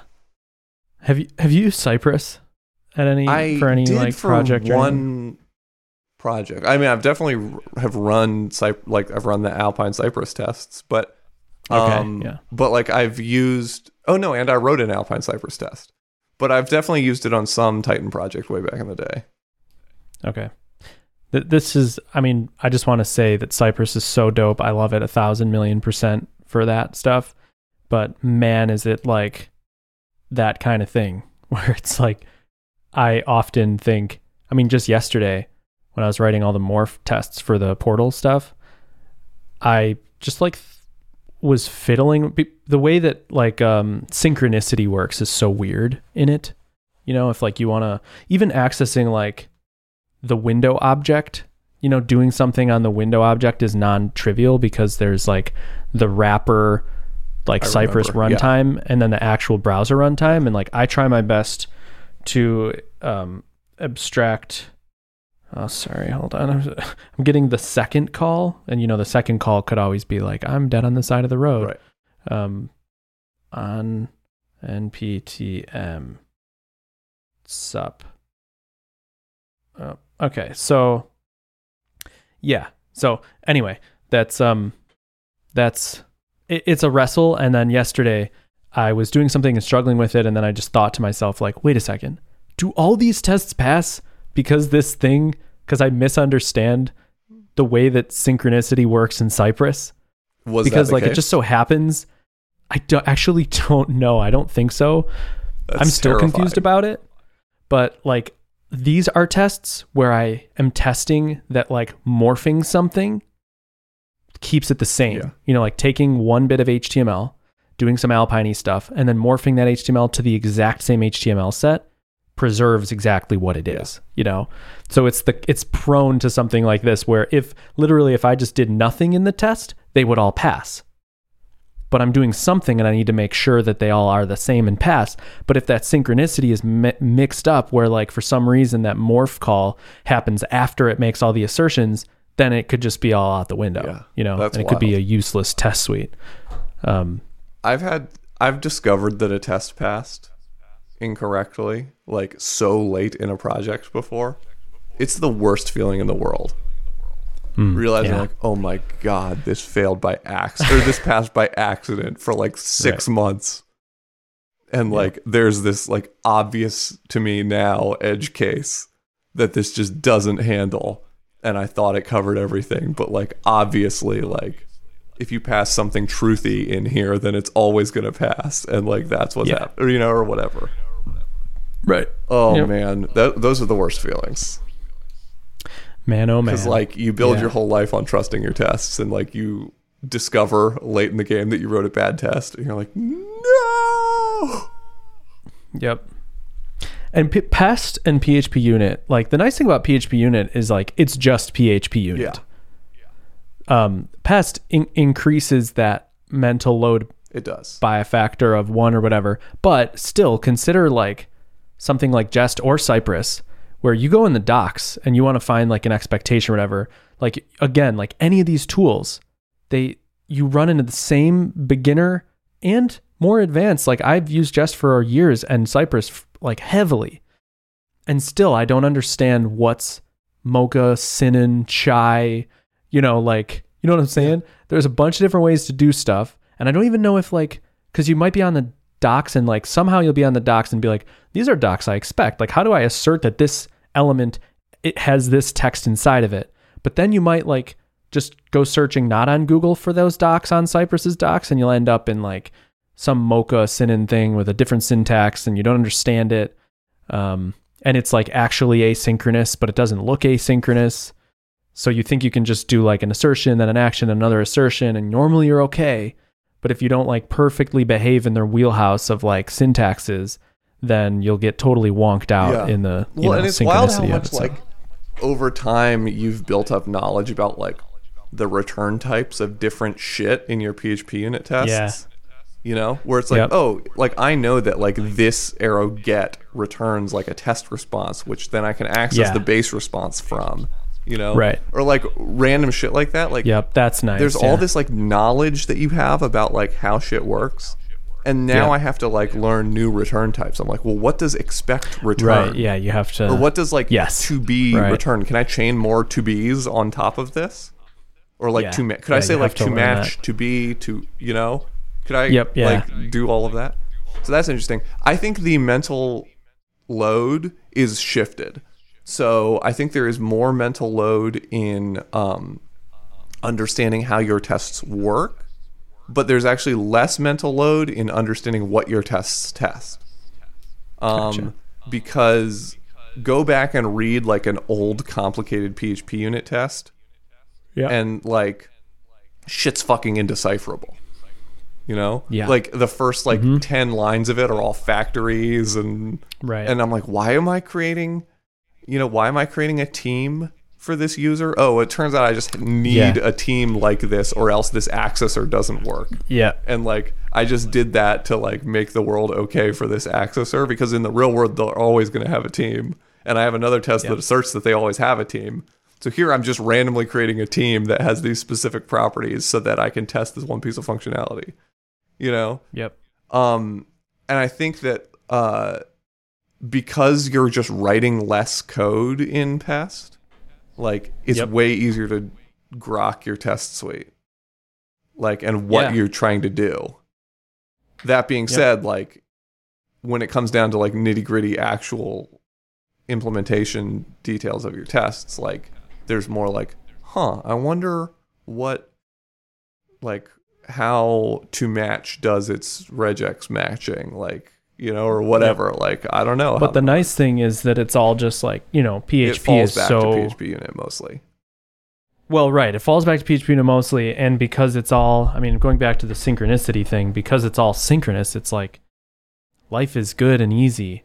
Like everything in PHP is so easy because it's so predictable and reliable. And, it's like this thing happens, then this thing happens, and you can count on that. Yeah. And that's that. There's no long running instance, which like makes everything so simple. Yeah. Yeah. So simple. It's amazing. So that's great. That's great. Great news, Daniel Colborn. Dan Cole. Yeah. That's me. Born. JavaScript is really great, Daniel. I love JavaScript. I love JavaScript. So good. I love using JavaScript. It's so flexible. What did I do the other day? I don't know. I don't know. I just like roll around in it all the time because the syntactic stuff and like the array manipulation and destructuring stuff that JavaScript has. Yeah, that stuff's fantastic. Is just so good. And it like, I try and do some of that stuff in PHP. Like I use the like array 2 variables equals something stuff. Yep. Yep. But like it's just bad because like if you have keyed arrays that aren't numerically keyed, it fails. You know, or just like random. It's just like, and so then it's like, well, it's not even worth doing it because like, what if I need to use this function later and pass in a keyed array or something, and I expect it to just act how it acts, but it doesn't. You know, the magic getters on PHP classes is one huge level up from JavaScript. Yeah. The only way to do that in JavaScript is with proxies, and now all of a sudden you're in proxy hell. I've just realized that like the other day that I just want to be able to decorate a thing. Or basically, I want a thing that I can forward calls to the underlying thing. Yeah, well, you can which also in PHP is so trivial. You can also just like build a class with the prototype of the base thing. Sure, but that's then. Like that's what Ziggy is. I'm trying to think of where I needed it and if that would have been a good solution, because I know I could have done that, but like, why didn't I want to do that? I mean, it kind of they were just like two different of things. It was basically like, I think I was creating a DOM managing class, like something that you could pass in an element and then call like next, previous, first, last, insert before, insert after, all those like basic DOM stuff, like a why DOM no good fixer kind of thing, because I need it to be portal aware now. So like I might as well isolate it all to one like core thing. Yeah. But then like there's a lot of things that I just wanted to forward. Or a few things that I wanted to forward, but I couldn't because it needed like, maybe it'd be like I wanted to like forward to the DOM collection. And so like, even if I inherited the prototype of DOM collection, it wouldn't like be a DOM. It wouldn't like have the collection of elements. You know what I mean? Mm-hmm. And so in PHP, I could just have a __ get or call, and then, you know, forward it to that property of DOM elements, whatever, and everything would be all good. But in this land, it's like my option is to do a proxy, and my first hesitancy is like, but then it's a proxy. So every time you like console.log it, it's a proxy, and they're a little bit, you know, opaque. Yep. And that's annoying. And it's not actually the type of the thing you're using, which sucks. But even then, like if you get over that, because that's just more of like a hand wavy concern. If you get over that, I think that's a bigger concern than you're making it sound like. I mean, for sure. But the real problem, the real issue is that this is actually an instance of the proxy. And so if you have some like, if you do some magic like intercepting thing, you're basically intercepting everything, and you have to like do all these things so you don't get recursive references, you know? Like that's the real hard stuff, is like any native JavaScripty thing you want to access, like .toString or something, or whatever, like, so where did this object get created? Like, did you create this object, or was it like returned from a native function? No, I created this DOM manager thingy. Yeah, no. Okay. So it's like, in that case, I would just like I would do the prototype thing. So, I mean, I couldn't. Why not? I think I can say fairly certainly that I couldn't, because I needed control over what I was forwarding and to what I was forwarding it to. You know what I'm saying? You were forwarding. It's not just like I was taking some native type and decorating it with new functionality, because I could just, you know, use the prototype of the underlying thing. This is like I'm creating a new thing that does its own things and has some properties, and I want to forward some calls to those properties, you know? Gotcha. You know what I'm saying? I do know what you're saying. Yeah. Like I think maybe the exact instance. Yeah, right. It's like, I think element is a property on this DOM manager. Right, and you want to forward something to the element. Yeah, exactly. Right. And so like I could use the prototype of DOM element, but that A seems like a horrible idea. And B, like I wouldn't even know how to go about that, how to make that DOM element the actual element, you know, because that DOM element needs all the properties of like target, and I don't know, maybe I should, honestly, maybe I should look into that, decorating the native DOM element with my own ordeal. Yeah, that would be kind of sick. Honestly, I should look into that. But like, how would you even do that? So Like, how would I take an element and turn it into my own version of it that inherits from the properties of that and actually like make it behave as both? Well, Dude, that'd be freaking the wild. ideal situation would be that like before the element gets created, you intercept. I don't know if that's possible in what you're doing, but like ideally it would be like before you knew up the element at all, you just actually Well, the thing is, you don't. Okay. your decorated element. Right, but I don't think, because you're not like newing up the element. You just have getting the it, element right. object from query selector or something. So like, how do I take that element and just wrap it up? And if I did, I should look into this honestly, because if I did have it wrapped up, I could just pass that thing around. Yeah, that'd be so sick. That'd be crazy. Well, and like that would be like but then I don't know. that would be if the ideal. Would be like if there was some way to like say at like a base level, like anytime you reference element, actually reference this other thing, right. then you win. Yeah, but like, what's the utility there? I guess Tons of it's just a utility. few. Right, but it's also You like got a get component method, or like an, like a double Right, underscore yeah. X method to your DOM elements. But like, who do I mess with? When I do that, it's like how many people in tools do I mess with if like somehow I turn an element on a page? I mean, basically, it's like a custom element. What if instead here's what you do. What do I do, Dan Cole? You create an Alpine global called get element by ID and an Alpine global called get element by query. Oh, I see. That just Sure. returns the Alpinified versions of those elements. And Right. so then people can use, if they ever need to like get an element that is like part of Alpine and they want to use it in Alpine context, Yeah. they can then just say like Alpine rather than saying document dot get element by ID, they just instead would say Right. Alpine dot get element by ID, and they get the Yeah, I guess Alpinified version of that element. The ergonomic issue with this is like, and it's the same reason I love that Alpine doesn't use synthetic events and uses native DOM events. It's like jQuery does this. $, pass in the element. Now you get the jQuery thing that has all the jQuery foo. Yes. And you don't like that. Like, I mean, maybe you like it when you're really steeped in jQuery, but in hindsight, you're like, ooh, I'm so glad to be in native DOM land, And like, I would want to preserve that with Alpine, that experience. I wouldn't want it to become a thing where like you always want to work with the Alpinified the thing version of about the element.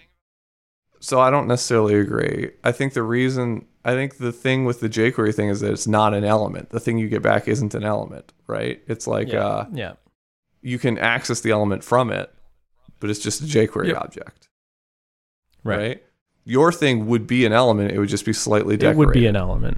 Yeah, that's true. But it would have the same vibe. You think? You know what I mean? I do. All right. I think it would be a level up, like you're saying, but to me, it would still have that vibe, of like it detracts from the vibe of Alpine being like a slim, lightweight, DOM oriented. Do you feel the same about like you know? getting a collection instead of an array? Well, yeah, I mean, I do. Like in JavaScript, you're working with a native array. Well, no, but I'm saying And then like it has all those things. yeah, but like wouldn't you rather get like a more functional object? Yes and no. I feel that way with collections as well. Like it feels heavier when it's a But collection. it's not. I mean, it's It is. not in any meaningful sense. It is in a conceptual sense, totally. Right. But like, And that's meaningful. you mean heavier isn't slower? Because that's the thing I'm No, talking just about. heavier as in feeling heavier. I don't know what that It means. feels. Yes, you do. You know when something feels heavy, Daniel. You're Well, just dismissing no, that statement. I mean, I think I know what you're saying. Yeah. I don't understand how that could apply to this context. A raw array in PHP versus a collection. One feels heavier. One feels non-native, even though there's two array, even though it's arrayable and iterable or whatever. Like Feels if you have a collection and you're throwing it around, like you feel it as like there's some bit of liability that like you're passing like a non-primitive type around. You know what I mean? I don't feel that. You'd never feel that. I don't think you just so. collection everything all the I time. collect probably, a lot of and- shit. Right. I mean, I guess I collect when I need to do something with that thing, Yes, of course. but I often return a plain array or accept a plain array. Oh, really? I often just return a collection, and I expect collections. I guess it I'll depends type what I'm in working in. If it's collections. like something model-y, then yeah, like that makes sense. But I'll do it for I don't know. random I guess, static arrays. I'll just turn them into collections and shit. yeah, no, I don't. I'm thinking of like all the bits of Livewire core that track things in arrays, like child IDs and whatever, all that stuff. They're plain arrays because if they're collections, they're unnecessarily heavy and tied to a framework and all this stuff. Like, I don't know. Yeah, well, that's a fine decision to make, like, because you don't want the dependency on an external thing. But this would be like, I mean, I already commit to depending on it because I use collections in Livewire. So it's more just the feeling of it. right. you know? But I mean, like, then you're tied to someone else's decisions about collections. Yeah, Right. but that's not even the real fear to me. It's just that one feels stripped down and clear, and the other one feels mushy, but you also get, I love collections, Mhm. but in my mind, like, I don't want to replace all of my array usage with collections. I just don't. Yeah. There's like a nice feeling I have when something is purely, like even in like Laravel, a ton of Laravel's code uses like array underscore values instead of like collect arrow values. Right. So I think Like those are cases where collections- you have to write less code in order to use the array. They're even like, Like, I think it's to me, like, there are times when I use naked arrays, and it generally comes down to like, well, this is a one-liner, so it's not worth adding the extra little bit of. well, even sometimes I think it costs more to use the plain array syntaxes, and you get things that look worse, Yeah. like in the case of like a reduce or something. I generally that, wouldn't do that unless filter. I was writing a code example for a tweet that I didn't want to have a collection because I wanted like non-Laravel people to be able to understand my tweet. Sure. You know what I'm saying? Yeah. I mean, collections aren't even supposed, this is the thing that like we talked about, that realization that I had because Taylor told me. I was like barking up some tree with collections, and he's like, that's not even really what collections are for. They're not supposed to be, they're not maps. They're like, or maybe it's the opposite. Or no, I think it is that. Like, they're not a mapping utility. That to him is what? It's, is that what it is? There's like, I think in his mind, like a collection is a list. And then if you're treating an array like a map, you would use insert the much less frequently used Laravel core type that I can't think of right now. We're dealing with this with a message bag or a bag. Because like he uses bags for error messages and so when we were talking about the attribute bag for the blade components, I was like, we just use a collection and decorate it up to like do all these fancy things. And he's like, that's not really what collections are for. I wouldn't think to use this as a collection. Like, this is really a bag. It should be an attribute bag and use all those methods on the bag. And so anyway, I don't know. There's differences. It's not like this is a better array, But that's a tangent on collections. Yeah, that is, I think, like a totally fair thing to say, is that collections are a better array. I agree. And that the world would be better if PHP 8.2 just straight up replaced collections. array with collections, because then Agreed. People wouldn't have to invent the concept of heaviness to feel bad about using them. Dude, Right? Don't you throw shade on my... No. Come on. You feel this way about so many things. You're just... it's okay to have that opinion, but you have to acknowledge the concept of heaviness and how this could feel that way. No, I get it, right? But I think that the concept of heaviness, my argument is that it doesn't have any like underlying truth to it, right? It's purely aesthetic. Which is truthy enough. That's plenty of truth. Sure. I'm just saying, the like, feeling you have. right? Like, but like, your code is your mental model of your code. I It's know, not your but code. like what I'm saying is like the heaviness conveys like a sense of impending problems, right? Like, oh, this might cause problems, right? Yeah, there's more. Sure. I mean, and what I'm saying it's is less that I even don't about think that. I don't. But yeah, no. Okay, let's say that. Yes, let's say it is. What I'm saying is that I think most of those problems are boogeymen that don't exist. And I think that it's just, I think it's sort of like a misplaced guilt about like not being like a bare metal programmer or something. Like you don't feel like you're a cool low level guy. I don't get a feeling of I'm a cool low level guy when I use plane array stuff. I get a feeling of I'm working with the smallest unit with the native things provided to manipulate that unit. Mm-hmm. And why is that good? Because one, there's a feeling of close to the metalness, which makes it feel like a cool more reliable. Oh, more reliable. Yeah, it feels more reliable. And then it also feels like by returning an array, you're sort of abiding by like basic PHP primitives. Mm-hmm. You're creating things that can be used outside of Laravel, obviously, but you're also just like giving people the option to do with it what they will, and not like providing them with this thing that can cause problems, because you can't use a collection in every single way that you can use an array. You know, it's not like the exact same thing treated. You know? Well, so yeah, I mean, that's true if you're like publishing a framework, but let's just say you're building an app, right? Sure. Because then you don't have to worry about like providing it to people and like what are people's expectations of receiving this object going to be, right?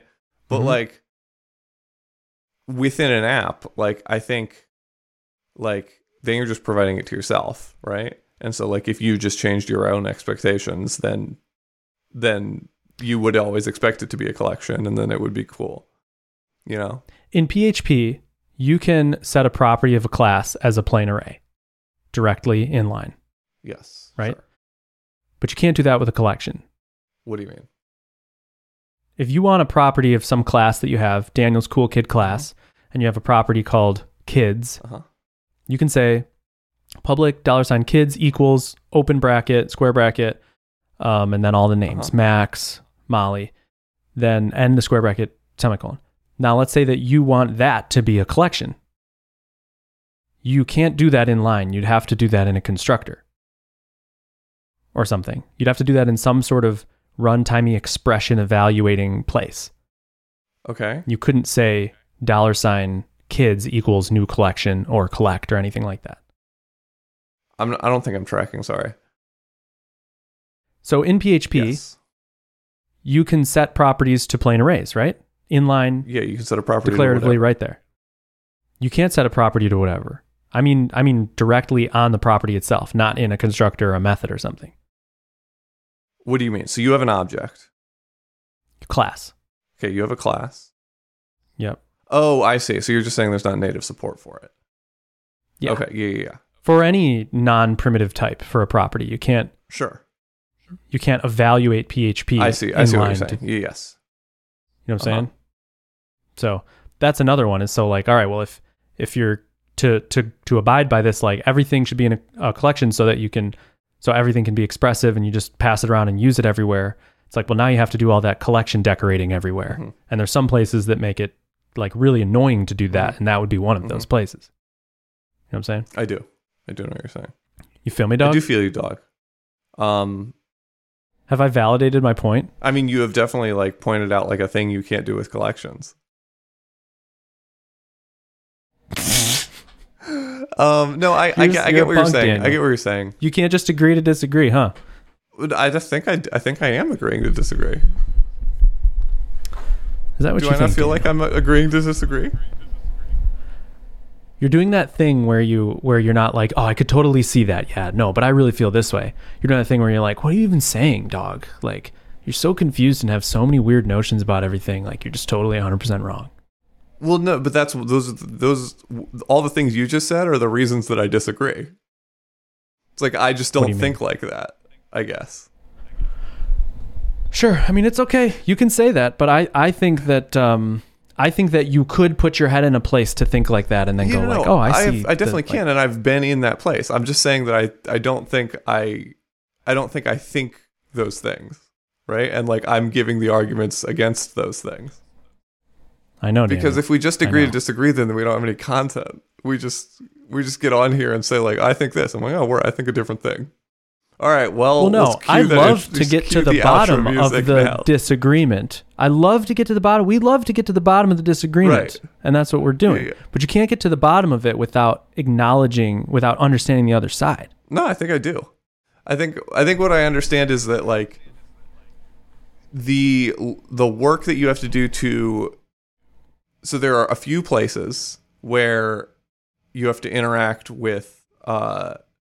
Or where like the language itself supports an array in a context that it wouldn't support a collection, right? So like class properties is one of them, right? Or like class properties declared outside of a constructor, like just in the root of the class, like public something equals an array.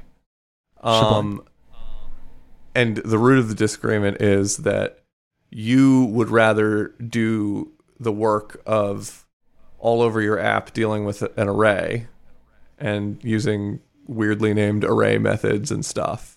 No, that is not true. Instead of doing the work of I wrapping told you, that in a collection use in the collections constructor. when collections allow me to use a nice fluent syntax that I often do. Mm-hmm.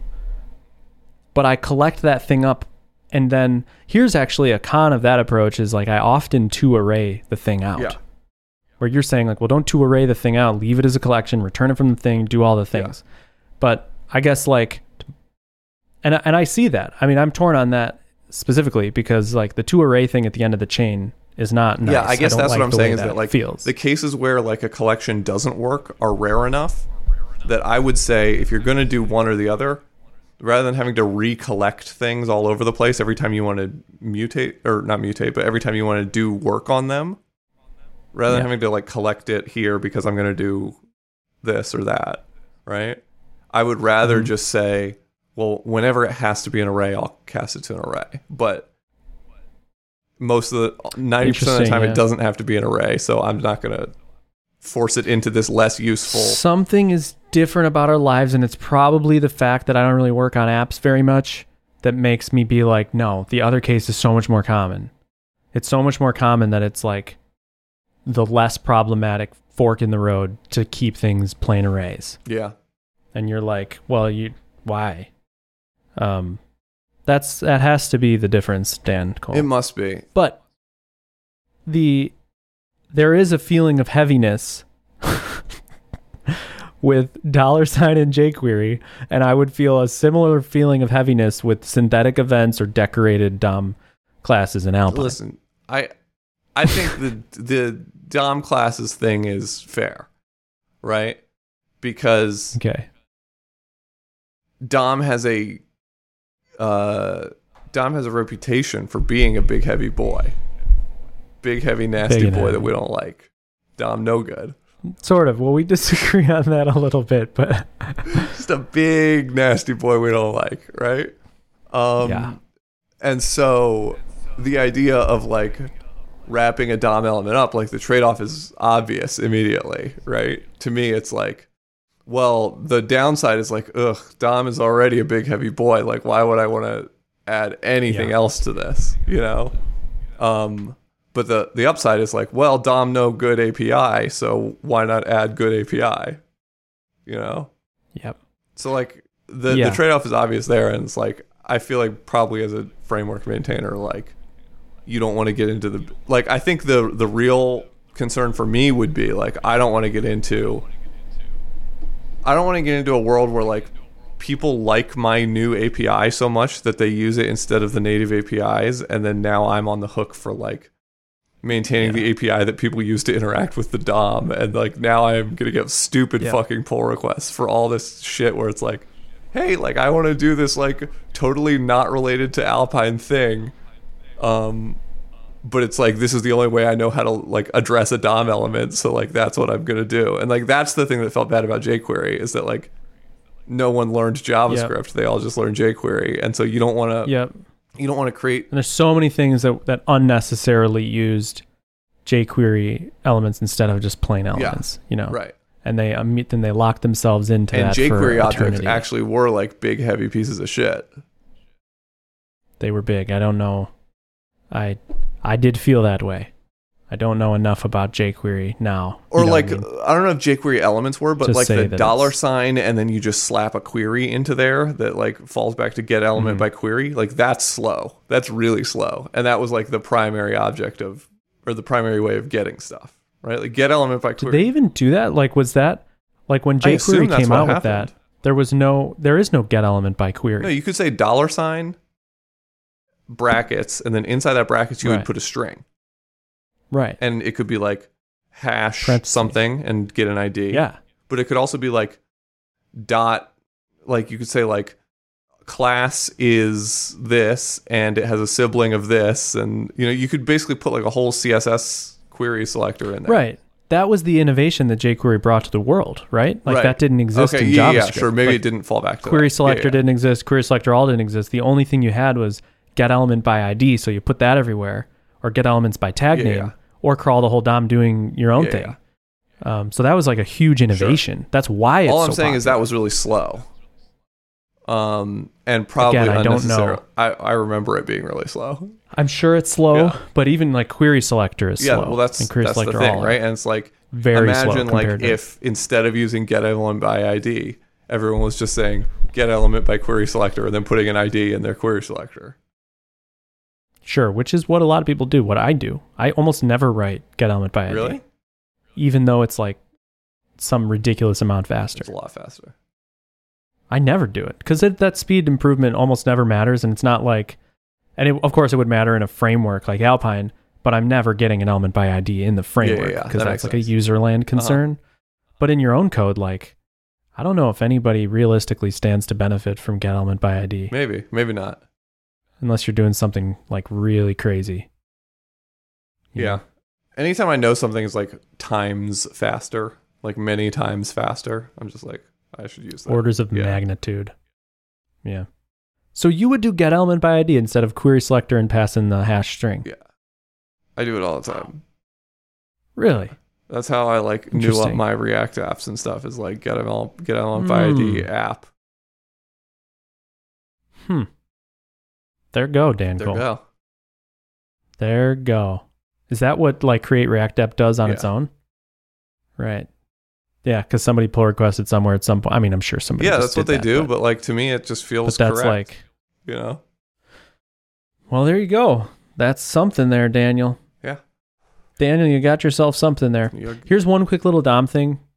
Yep. Dot is equal node is a method that you can call on any element and pass a new element and decide if they're the same, That's pretty dope. but not the same. There's is same node that like is like a triple equals, you know, like it's the same reference, same exact object in memory. Mhm.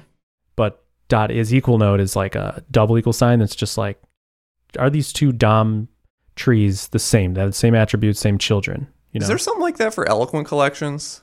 Or is there like an assertion I can use in PHP unit to say like, hey, these eloquent collections like contain all the same stuff?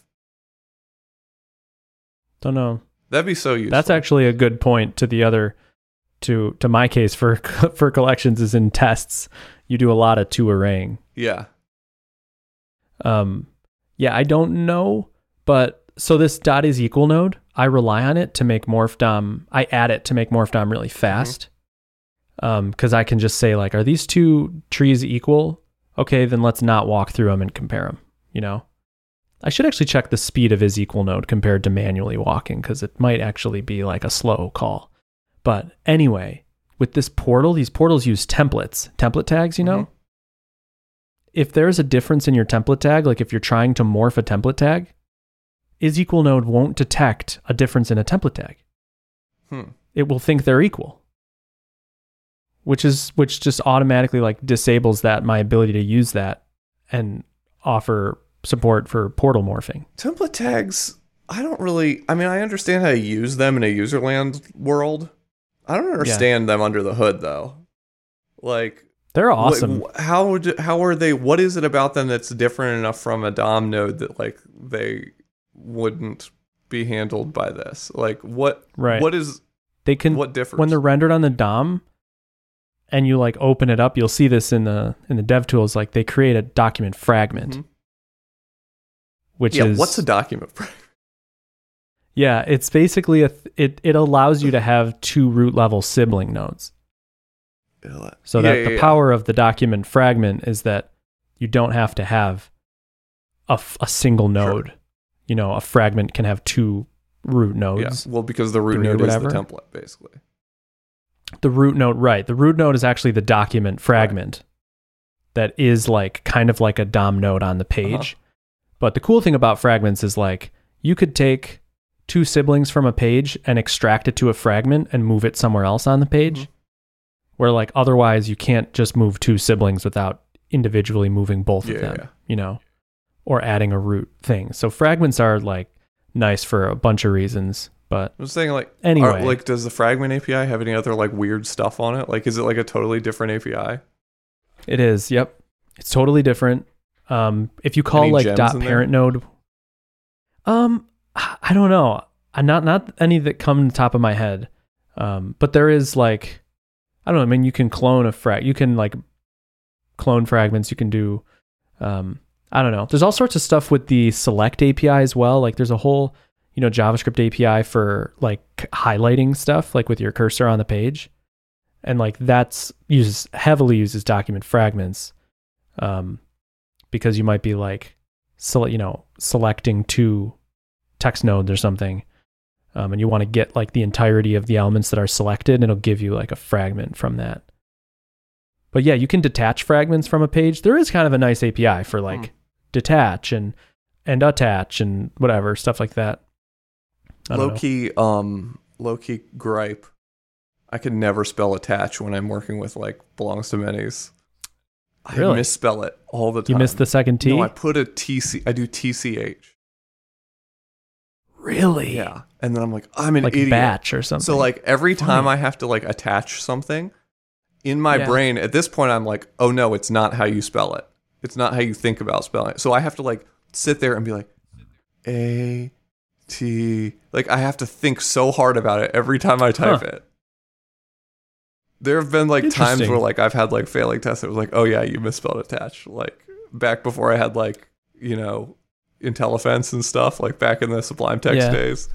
Like there was like plenty of times where like I tried to do something and it just didn't work. And I was like, what the hell is going on? It's like, oh, you just don't know how to spell attach.